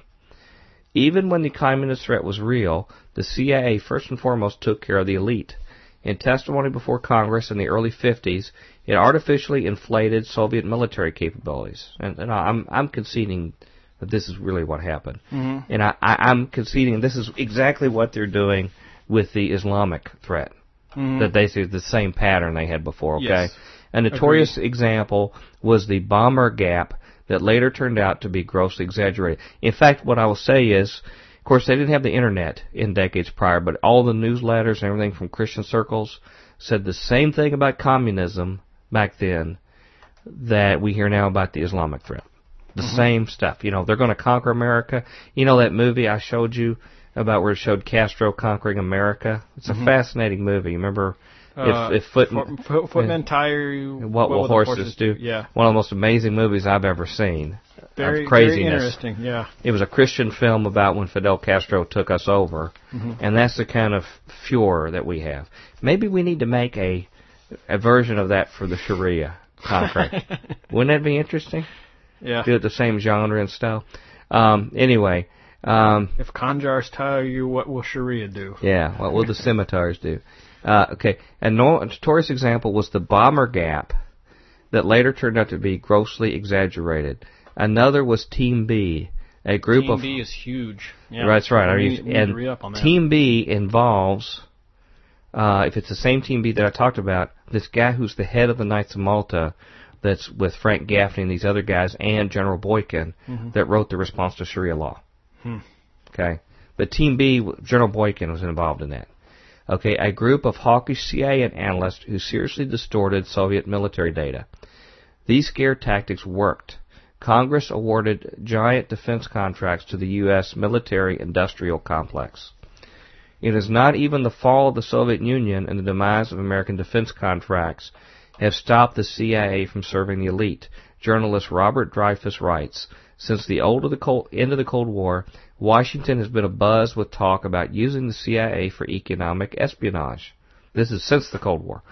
Okay, stripped of euphemism, economic espionage means that American spies would target foreign companies, such as Toyota, Nissan, and Honda, then covertly pass stolen trade secrets and technology to U.S. corporate executives. You know, this becomes even more important since the government now owns General Motors. So now they have a vested interest for the government to have that.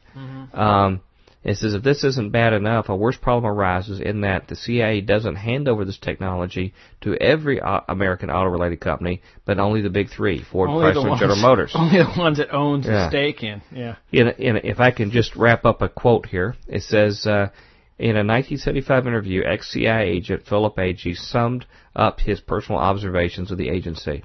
To the people who work for it, the CIA is known as the company. The big business mentality pervades everything.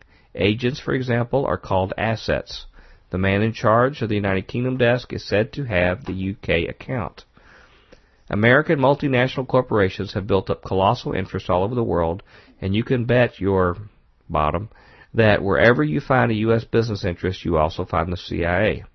The multinational corporations want a peaceful status quo in countries where they have investments, because that gives them undisturbed access to cheap raw materials, cheap labor, and stable markets for their finished goods. The status quo suits bankers because their money remains secure and multiplies. And of course, the status quo keeps the small ruling groups the CIA supports abroad, because all they want is to keep themselves on the top of the socioeconomic pyramid and the majority of their people on the bottom. But do you realize what being on the bottom means in most part of the world? Ignorance, poverty, often early death by starvation or disease. It means eating about a half a cup of rice a day. Yeah. And to keep our standard of living, we got to keep people there. Remember, the CIA is an instrument of the president. It only carries out policy, and like everything else, the president has to respond to forces in society he's trying to lead, right? In America, the most powerful force is big business, and American big business has a vested interest in the Cold War. So I'm going to leave it for there. Are you finding this interesting at all? I know it's a lot of old hat to you. Yeah, super interesting. Okay, It's like the thing that... Because it gets more interesting in the next few pages. I was going to say, it's like the same. It's like the same conclusions I've been coming to, but I didn't have to shoot myself. Yeah. You know. Or having been suicided. Yeah. Okay, you got a story for us? Oh, man, there's so many. Lay it on us, bro. When you read those things, I get all depressed and stuff. I'm gonna have to take some. When you pull up that ongoing saga, I'm just gonna have to eat some. I'm gonna have to eat a couple pills full of Mood Guard or something. Mood Guard? I've not heard of that. Oh, it's some probably bogus over-the-counter thing they sell. It's called Mood Guard. Does it get some ayahuasca in it or something? I don't know, but anything to keep me up. Here's a twofer. Did I already do the thing about the Michigan police and the iPhones? Yeah. I did that? You sure? I thought, maybe not. Maybe I thought I did the Britain thing. Yeah, I'm sorry. Okay, well, I'll just do it real quick. Michigan police copying smartphone data during routine traffic stops.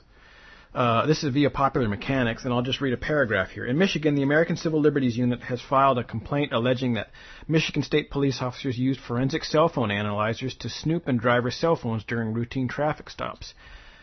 PM talked to a Fourth Amendment expert to sort out through whether that amendment's protections against illegal search and seizure should stop an officer from scanning your phone.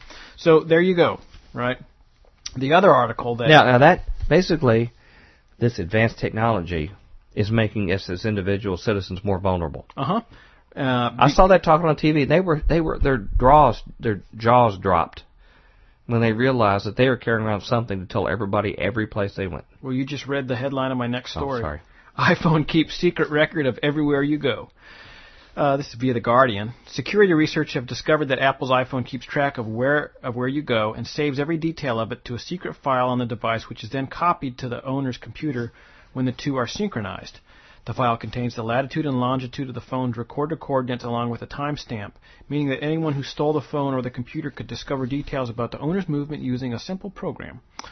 For some phones, there could be almost a year's worth of data stored, as the recording of data seems to have started with Apple's iOS 4 update on the phone's operating system released in June of 2010. Apple has made it possible for almost anybody, a jealous spouse, a detective, anybody with access to your phone or computer to get detailed information about where you've been, said Peter Warden, one of the researchers. There you go. Wow. A year's worth of stuff is on your computer. You got another one for us? Pesticide exposure in pregnancy linked to lower IQ in kids. Good. I was just getting ready to pick up some pesticide. Yeah. Well, we're not having any new kids here at the I was going to say, future how household. How does that affect you? Too bad for the neighbors in the runoff. Come clean.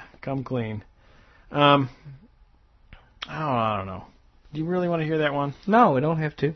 Okay. I was going to get on to some listener emails. Okay, I was going to say, I've got police increasingly peeping at email, instant messages, but that's kind of old hat. Can I mention just this weird one?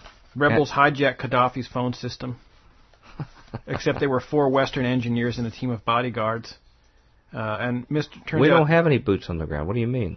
And turns out Mr. Ash Boujagar diverted the team and their equipment to an Egyptian airbase on the Libyan border, which means that they were flying stuff over there, and then it got diverted to an Egyptian airbase, which, commercial planes just land on airbases, military airbases at will. I mean, not that any of this is scripted. Yeah, it's... Mm-hmm. It's like when we went to Somalia and the cameramen were already waiting on the beach. Remember when our soldiers walked up on the shore? Yeah, here's another one. Why is the Federal Reserve forking over $220 million in bailout money to 2 of the wives of 2 Morgan Stanley bigwigs? Christy Mack and Susan Karches. Mm-hmm. Let's see. I'm done. Okay. Let me close with a little weirdness, just to cleanse the palate a little bit before we get on to the emails, if that's okay. Because people are probably missing the weirdness. And this is a story I don't know what to make of, but people will find it interesting. I got it on a site called Huliq, H-U-L-I-Q. And it says, the Longinus lance that pierced the side of Christ discovered. Okay. Also known as A.K.A. the Spear of Destiny. It says, this is Dateline, Eugene, Oregon. The Holy Lance, known variously as the Longinus Lance and Spear of Destiny, that was alleged to have been the weapon that pierced the side of Christ at the crucifixion, has been reportedly found and now hidden at the former Nazi encampment in Antarctica, according to a new book and other investigations now available at the National Archives World War II collection. The Spear of Destiny that was used by a Roman soldier to pierce the side of Christ at the crucifixion.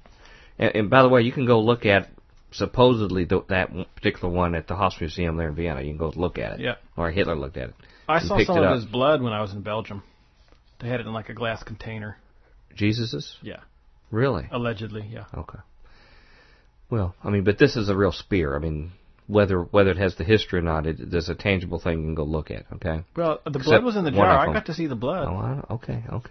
I had to pay €1. Did you? Okay. Well, it's commemorated each Good Friday and Holy Friday in Christian and Orthodox churches. This coming Friday, April 22nd, has been found. This spear, states Sidney Kirkpatrick in his newly released book, Hitler's Holy Relics, A True Story of Nazi Plunder and the Race to Recover the Crown Jewels of the Holy Roman Empire. Mm-hmm. That's available at the University of Oregon Library in Eugene and at other libraries and bookshops worldwide. The book and other documents relating to the location of the Holy Lance were released this month with jaw-dropping reactions from various religious and historic experts who believed the lance that Adolf Hitler plundered during World War II was lost but now thought to have been found. The Spear of Destiny may be in safekeeping at the Vatican, but the Pope won't confirm. According to Kirkpatrick and numerous other investigations into the whereabouts of the lance that pierced Christ on the cross, to include Trevor Ravenscroft's 1972 book, The Spear of Destiny, and Colonel Howard Birchner and Captain Wilhelm Bernard's 1988 book, Adolf Hitler and the Secrets of the Holy Lance, that details the Nazi plot to steal and safeguard the lance. The author now states that Hitler made duplicates, with the one now being held in a secret location and 3 others kept under wraps at the Vatican and by wealthy collectors. However, it's now been revealed and confirmed with newly released photos from the National Archives World War II photo collection that Hitler had the original Spear of Destiny in his possession after a special Nazi unit of his stole it from a church in Italy. The Holy Lance then disappeared after Hitler's death at the end of World War II. See, I don't understand this, because I thought they had found it with a group that was with Patton. Like they hit a bomb that hit a building. They went down there and found a secret archive with a bunch of jewels. Mm-hmm. The Spear of Destiny. They held it for like a month while Japan got nuked, and then they were forced to give it back to the Haas Museum in Austria. Yeah, Vienna. I'll be honest. This whole thing, my flim-flam alert is. Yeah, it may be, but it's University of Oregon. Yeah. We haven't had a weird story in a while, so I thought I'd... Yeah, all the other ones were very mundane. It's caught my eye. Yeah. Okay. It says a central theme of these books and numerous television documentaries and Hollywood movies is whether or not the U.S. occupation team recovered the actual foot-long bladed point wielded at the crucifixion, states Kirkpatrick in his new book. Besides the spear Hitler coveted and obtained, at least 3 others exist that their owners believe to be from the lance carried by Longinus, added Kirkpatrick. The Vatican has in its possession a spear point that it steadfastly refuses to permit investigators to examine. Numerous spears exist, but what's the real one? Also, the author points that most historians believe this lance was manufactured during the centuries of the Crusades. Other spear points can be easily dated to later centuries, including one in Armenia, which is venerated and presented for viewing once a year at the Cathedral of Echmaiadzin, the Church of Armenia's patriarch, the author writes. Moreover, students here at the University of Oregon and Eugene and other colleges are receiving more and more ancient history reports, say librarians, as the dusty ancient books and records that are now seeing the light of day. A Spear of Destiny is said to be real and sought after for its power. Moreover, the author provides details of Heinrich Himmler keeping a copy of the Holy Lance on his desk alongside a vial of blood, because Himmler believed the lance carried special powers, and because of the object's historical importance and central role in Christ's story. In addition to this, some legends told of Odin, the chief divinity of the Norse pantheon, using a spear to impale himself on a tree to gain enlightenment. Which is very interesting when you think about, because I just wrote some stuff on Nimrod and the history of him and the Antichrist, and how the Antichrist will be basically slain or stuck with a sword, and then he recovers from a similar wound, being much more powerful, becomes a priest. With the Spear of Destiny? No. It's going to be easy to do if there's 4 of them around. Be like if he thought he was another Jesus, trying to replicate. Anyway, Himmler rose to power as one of the most powerful men in Nazi Germany, as well as one of the persons most directly responsible for the Holocaust. According to Buchner and the Buchner and Bernard books, and this new book by Kirkpatrick, the Nazis replaced the authentic Lance with a facsimile and then secreted the real Lance into hiding in Antarctica. Moreover, a detailed and more scholarly investigation about the Spirit of Destiny is currently the subject of a detailed study being done by famed historians Volker Scheer and Corinne Schlief at the Arizona Center for Medieval and Renaissance Studies. The, quote, original Spirit of Destiny that Scheer and Schlief have confirmed as real is not from a lance at all, but is a spike from a Roman standard that legionnaires carried into battle, writes Kirkpatrick. At the same time, it's known that in another alleged Holy Lance, embedded with what is to believe a nail from the crucifixion, is kept as a treasure in the Krakow Cathedral in Poland. As for the lance Hitler appropriated, Kirkpatrick said it was displayed at the museum in Vienna back in 2003 and underwent a detailed forensic examination that detailed in a Vienna Museum report titled Die Heilige Lanze in Rhin. I hope you all wrote that down. Your German is impeccable. I know. You know, I could be one of those guys who goes as a German officer in disguise and they wouldn't catch me, you know. Yeah. While the Vienna Museum, I didn't spit enough. Long in Rhin. It's German, not Klingon. Well, that's sort of how you have to talk like that when you're German. All of our German Futurians can back me up on that. Yeah. While we the lost Vienna our German listenership now. Clunk. While the Vienna Museum concluded that it was indeed the relic long venerated by Germanic kings, whether it came from the Roman era in the region of Tiberias, and whether it could have been the crucifixion of Christ are doubtful, reports Kirkpatrick. Now that's counter to all the other people I've seen review the one in the Haus Museum in Vienna. In turn, Kirkpatrick offers a chilling question about why Hitler wanted the Spear of Destiny. The more significant question raised was not whether the lance Hitler brought to Nuremberg was the same that pierced the side of Christ, but how Hitler had appropriated the religious and spiritual icon for the creation of a program that led to the Holocaust. Driven by greed and lust for power, did Hitler's Reich with its Aryan Jesus completely corrupt the lance's essential message of redemption? So that whole thing is always interesting to me because there is a real Holy Lance that was traced throughout history, like Charlemagne had it. You see his pictures holding it. Maurice was killed with it in 328. Yeah. Frederick III had it. You know, all these great Frederick Barbarossa, other leaders. Napoleon tried to get it, and they got it out of there. So anyway. Well, you want to get on to some emails? Let's do some emails, bro. Let's do some emails. We'll round third base here. Can I read one? No. Can you read one? You want to read one? I do want to read one. Okay. Okay. Just say the name here circled at the top. Okay. Don't say the whole name. My bank account numbers are... Just kidding. This is from Sister Carol here. Dr. Future and Tom Bionic. Excellent format. Worth the extra work. Your show is excellent. Best for diversity of information. I have gotten a great education in so many areas. Your interaction in the realm of humor, well, priceless. I have giggled much. Best of all, you honor our Lord and Savior, Jesus Christ, in all your work. Thank you, and you both are in my prayers. God bless you both. Carol. I like that one. Mm-hmm. Yeah, it was nice. Thanks, Carol. Mm-hmm. Okay. You want me to do one here? Yeah. This is from Michael. Mm-hmm. Okay. Michael. Dr. Future. Michael says, hello, Dr. Future. I am a pastor in San Diego, California. I just want to say I thoroughly enjoy your show. Keep up the good work. Regards, Michael. And I responded back to him and told him thanks for supporting. It's nice to have a pastor, who'll still listen to us. And he responded back to my response to him.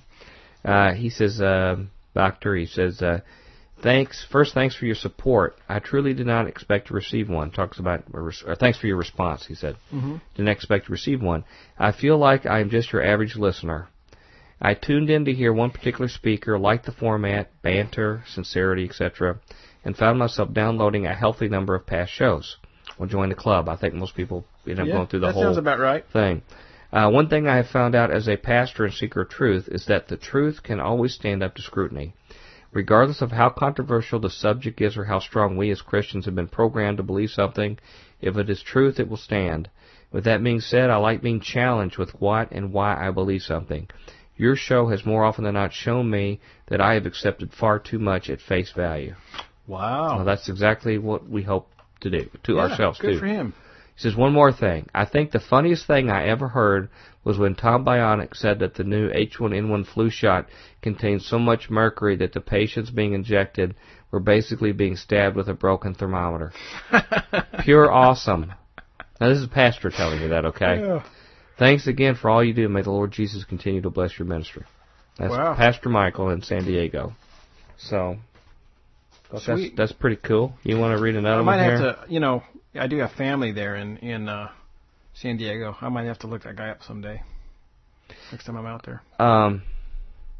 Would you like to read one from Paul the Fifth?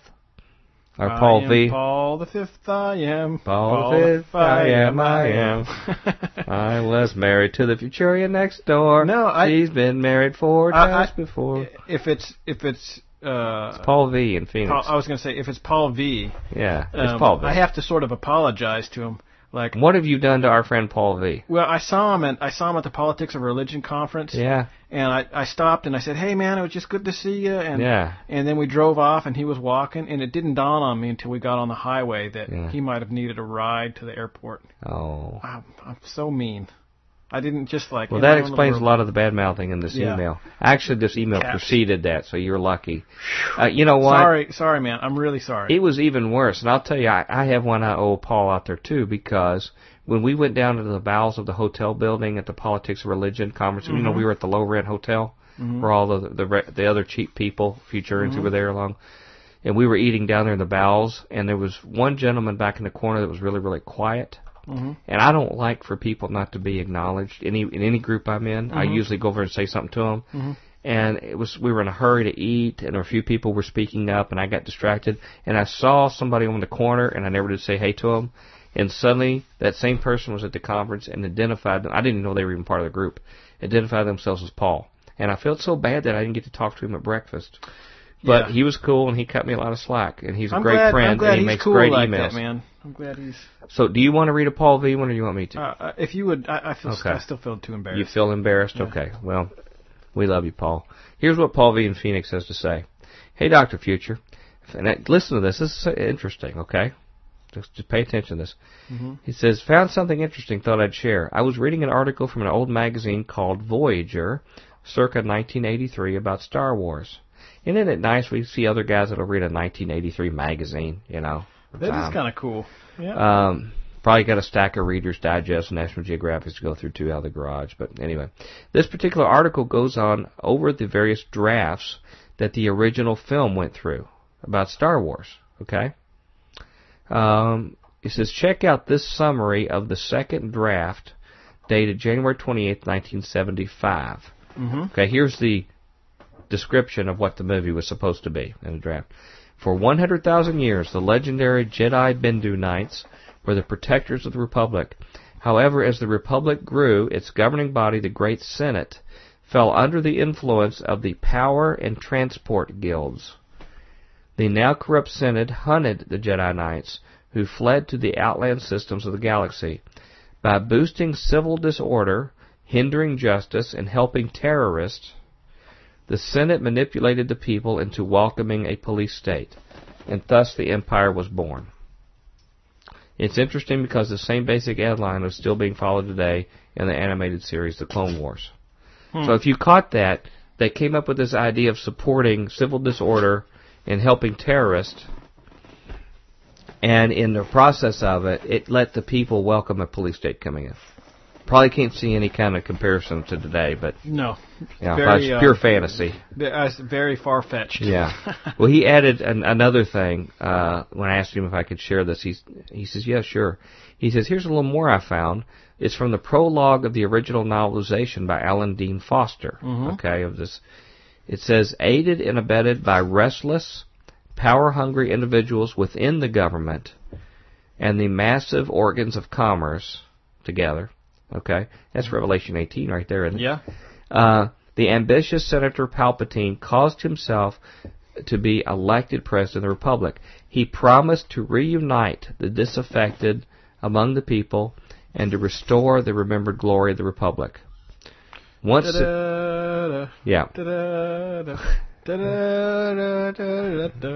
Sorry. It's pretty good. Yeah. Once secure in office, he declared himself emperor, shutting himself away from the populace. Soon he was controlled by the very assistants and bootlickers he had appointed to high office, and the cries of the people for justice did not reach his ears. So, but that's long, long ago on a land far, far away. Mm-hmm. So, really a galaxy far, far away. Didn't have any kind of relationship. Da, da, da, da, da, da.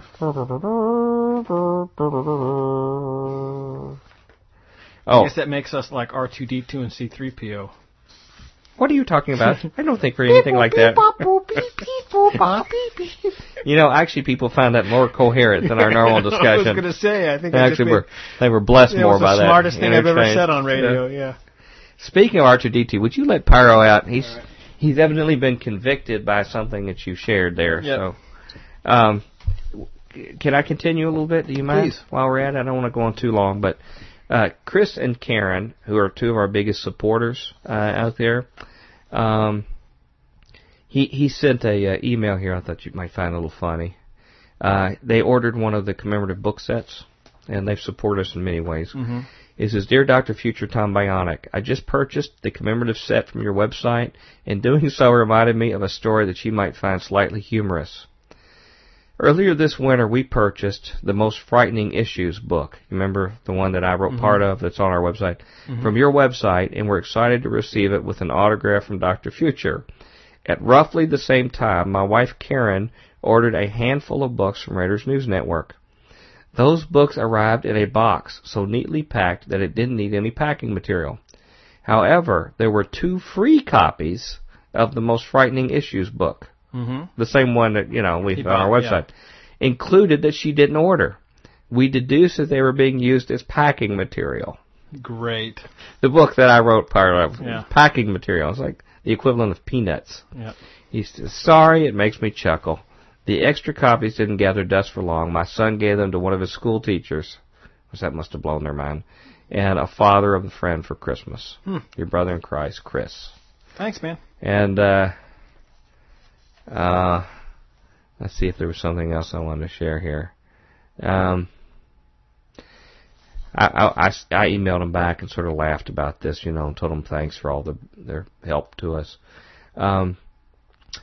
They say, I wish you could see how unambiguously positive we view Future Quake. I cannot imagine the effort that is required to produce that much content, but none of it is lost on us.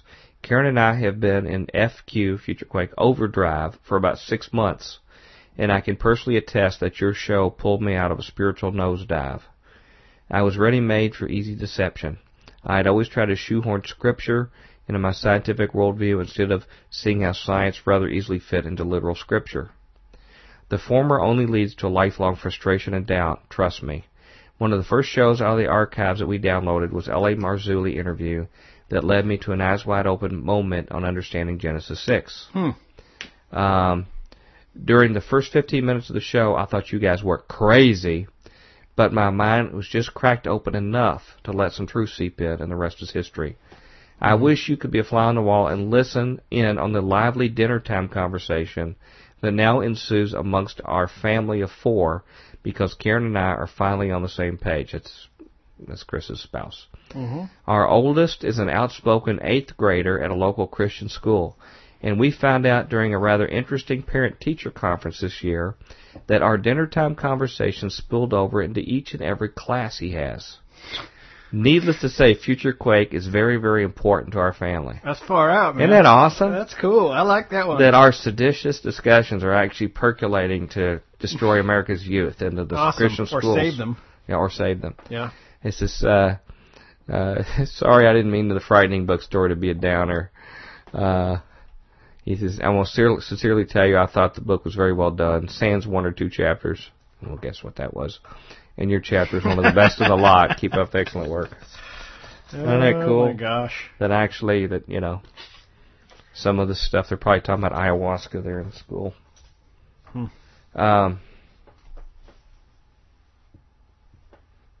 Would you like me to proceed or not? Call it a day.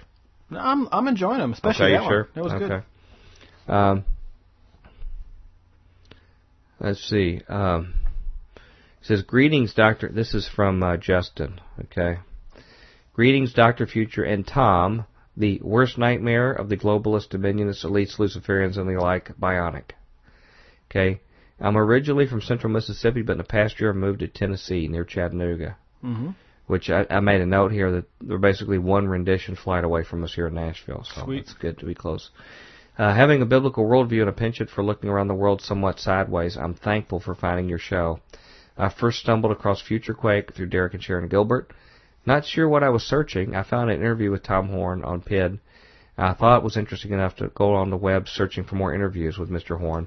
That's when I ran across a little offbeat show called Future Quake.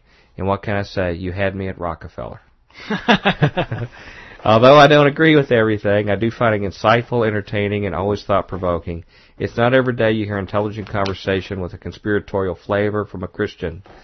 And honestly, I couldn't have found you sooner. You see, before I found you, merry band of misfits, that's a moniker I've given to you guys, the Gilberts, Chris White, and others of your circle. Mm-hmm. Misfits really does fit. The island of unwanted toys, maybe. The only place I had for conspiracy and alternative media was Coast to Coast AM. I'm sure I don't have to go into any details as where I was being led. As an artist, I enjoyed listening to off-the-wall stuff while I work, and sometimes grew frustrated with the indoctrination I was receiving from Coast to Coast. Needless to say, finding you guys was a blessing, and I've been listening to your show for the past 4 years. Attached, he sent some emails. He sent some paintings. They were called Bread and Circuses. It's a group of 4 paintings to be displayed together. It's a symbolic commentary of our culture. Includes a circus tent draped with an American flag, hot air balloons useful for distracting, and a black sheep flying a banner in an attempt to sound a warning. It's pretty wild looking. It looks like to be something that... I think you sent those to me, yeah. It reminded me of like Terry Jones from Monty Python, that style of drawing. Let us know, Justin. I'd like to give your website so people can see this picture if you don't mind. And then he mentioned on a recent trip to Nashville, I saw an ominous-looking building overpowering the skyline. Is it just me, or does the AT&T building, I think that's the Bell South building now, look like a giant horned owl? Yes, it does, in fact, look like that. It's like bigger than the Bohemian Grove owl, but it's a building.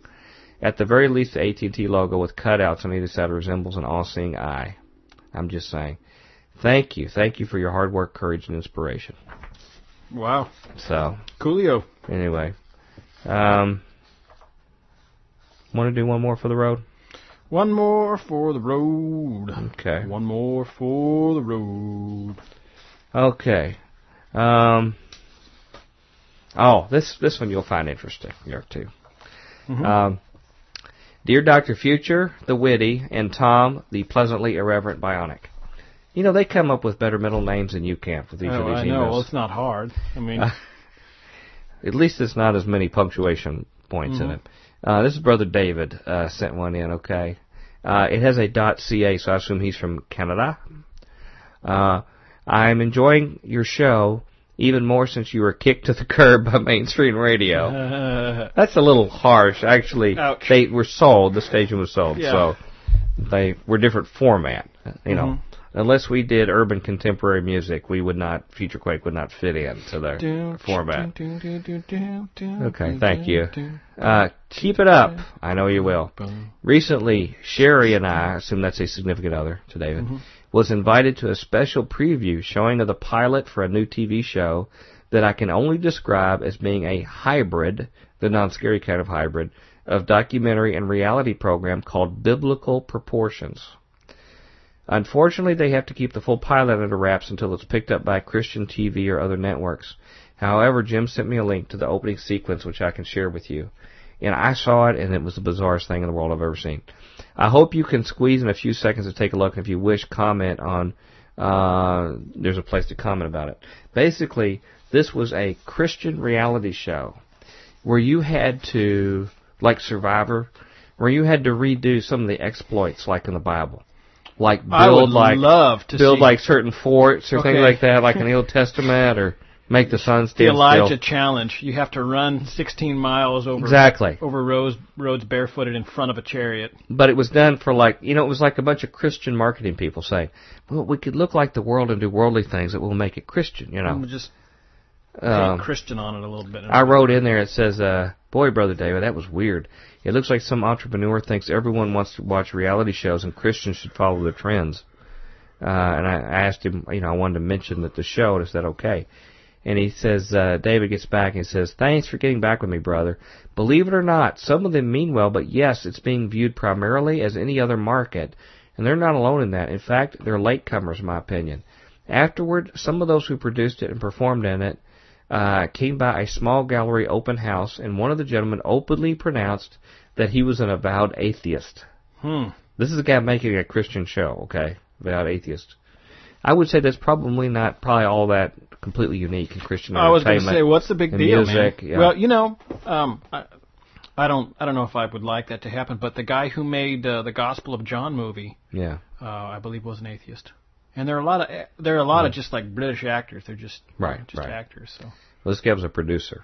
Oh. Okay, he says, I prodded and prodded gingerly, but I really couldn't get a satisfactory answer as to how he felt his religious convictions jived with this project, and ultimately I perceived that it was simply a potential source of revenue for him. I think like a lot of Christian entertainment. Mm-hmm. Personally, I haven't sat through a single reality show yet. I haven't seen most of them accidentally.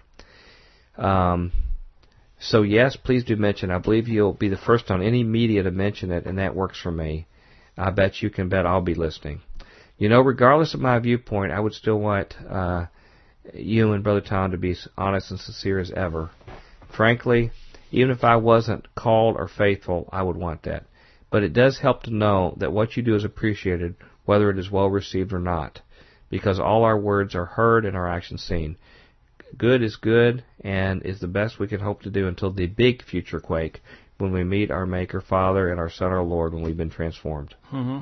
Earthquake resurrection. Yeah. So, anyway. Biblical proportions. You might want to look that up. All right. It was one of the weirdest videos I saw. So, I guess we can call her a day. We've been rattling on for a good bit. Yeah. You don't have anything really interesting to share? Well, I had the thing about President Lincoln. Did he really believe in God and that he was a pantheist? Are you interested in that? Sure. I was sort of wrapping things up here, but I will share it if you want. Yeah, I like it. By the way, I mentioned this book. There's a new book out that Newt Gingrich is coming out called A Nation Like No Other, Why American Exceptionalism Matters, which is the main evil that I hate, because I think all the other things we cover sort of come under that that unbiblical idea. Definitely a linchpin for sure. His quote, this is a quote from Amazon.com. I'd love to get him on to interview him on this, so I'm going to give it a try. Yeah. He says, America is exceptional, and all of us who believe in America must resolve to stand firmly for American exceptionalism, which means we can do whatever we please, and we're not accountable to anybody. There you go. Here's what President Lincoln, what they said. This is from Discovery.com, like Discovery Channel. Lincoln was not religious for most of his life, but his faith seems to have evolved and progressed during his presidency. Abraham Lincoln is known for many things. He led the nation through the Civil War, emancipated slaves, and delivered eloquent speeches about democracy and liberty. But Lincoln's religious views have long been a matter of debate. This goes into this whole Barton reinvention of things, Mm-hmm. Now, a newly resurfaced letter from the 19th century is raising questions once again about the 16th president's relationship to God. A 3-page letter, which was written by Lincoln's old law partner, William Herndon, and just went up for sale for a price of $35,000, claims that Honest Abe was driven not by faith but by politics. Surprise, surprise. Lincoln's attitude toward religion was clearly complex, and the discussion is far from over, as some evidence suggests that Lincoln's sense of faith evolved and deepened through the war and his presidency. However, the letter offers a rare view of Lincoln's inner life from someone who knew him before he went to Washington. Mr. Herndon, who was writing about his dear friend Lincoln, says, Mr. Lincoln's religion is too well known to me to allow even a shadow of a doubt.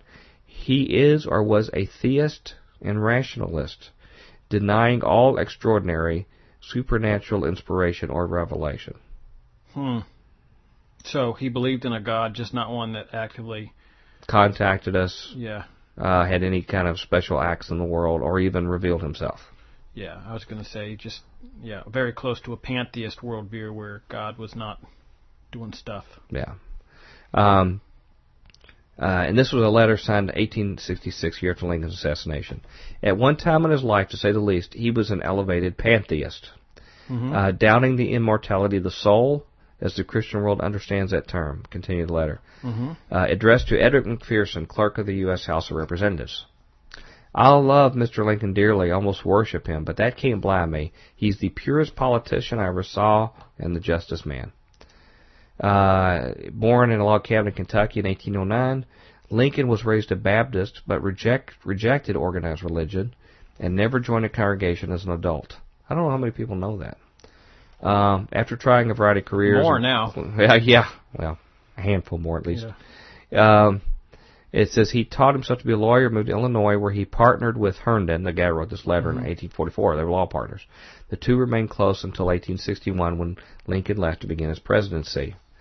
20 years later, after Lincoln's death, a flurry of biographies emerged, many of them attempting to Christianize Lincoln, said historian Ronald White, the author of Abe Lincoln, a biography. Herndon wanted to set the record straight. So he embarked on a journey to collect oral histories about the real Lincoln, which would eventually lead to another biography published years later with help from a collaborator. Herndon's letter to Congress was part of that effort.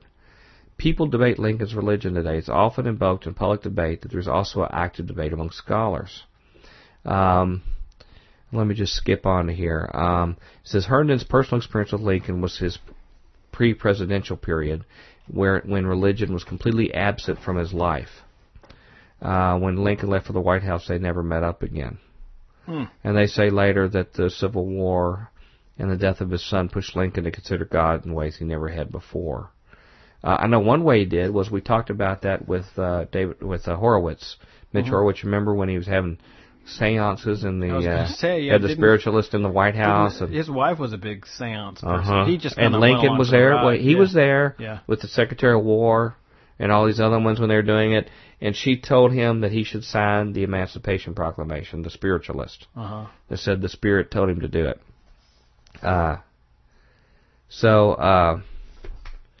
Anyway, so I'm just going to sort of leave it like that.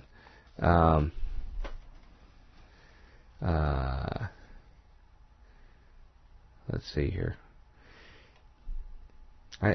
So anyway, hopefully that pictures a little thing. Well, we're pretty late in the show. Want to call her a day? I could go for hours, my friend.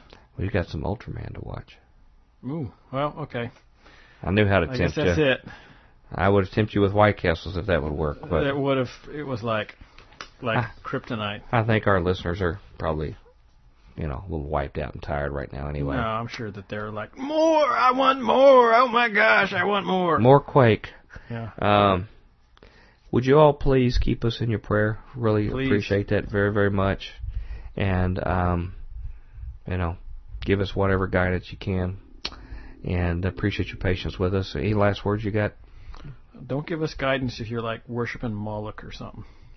I'm so glad you clarified that, particularly for the Moloch worshiping segment of the Futurians. Well, we have atheists and stuff that listen. Yeah. We do have some atheists. I just never knew we attracted the Moloch crowd, They're all, keep listening if you do. We might have a few things to say about that. And let us know how Bohemian Grove goes, too. Apparently JFK was part of... Never mind. You do this stuff. You say these cryptic things. Oh, well, never mind.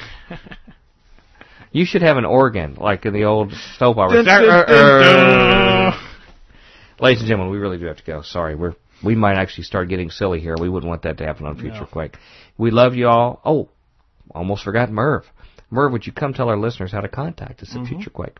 Future Quake radio broadcasts are archived at www.futurequake.com, suitable for downloading or streaming, as well as other show information. Email Dr. Future and Tom Bionic at drfuture@futurequake.com. That's DRFUTURE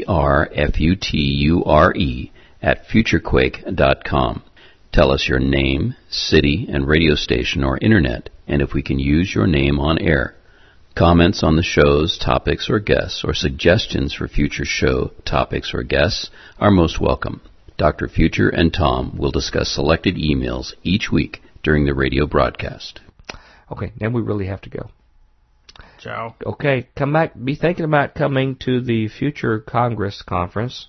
Going to be some pretty exciting things happening with us there, right? Word up. Yeah. Yeah, gonna come check that one out. I think it's July 22nd through 24th, I believe. So go check that out over at RaidersNewsNetwork.com. But until then, we hope your future's always bright. Have a good day. Ciao. Join us next time as we dare to experience another aftershock of a future quake.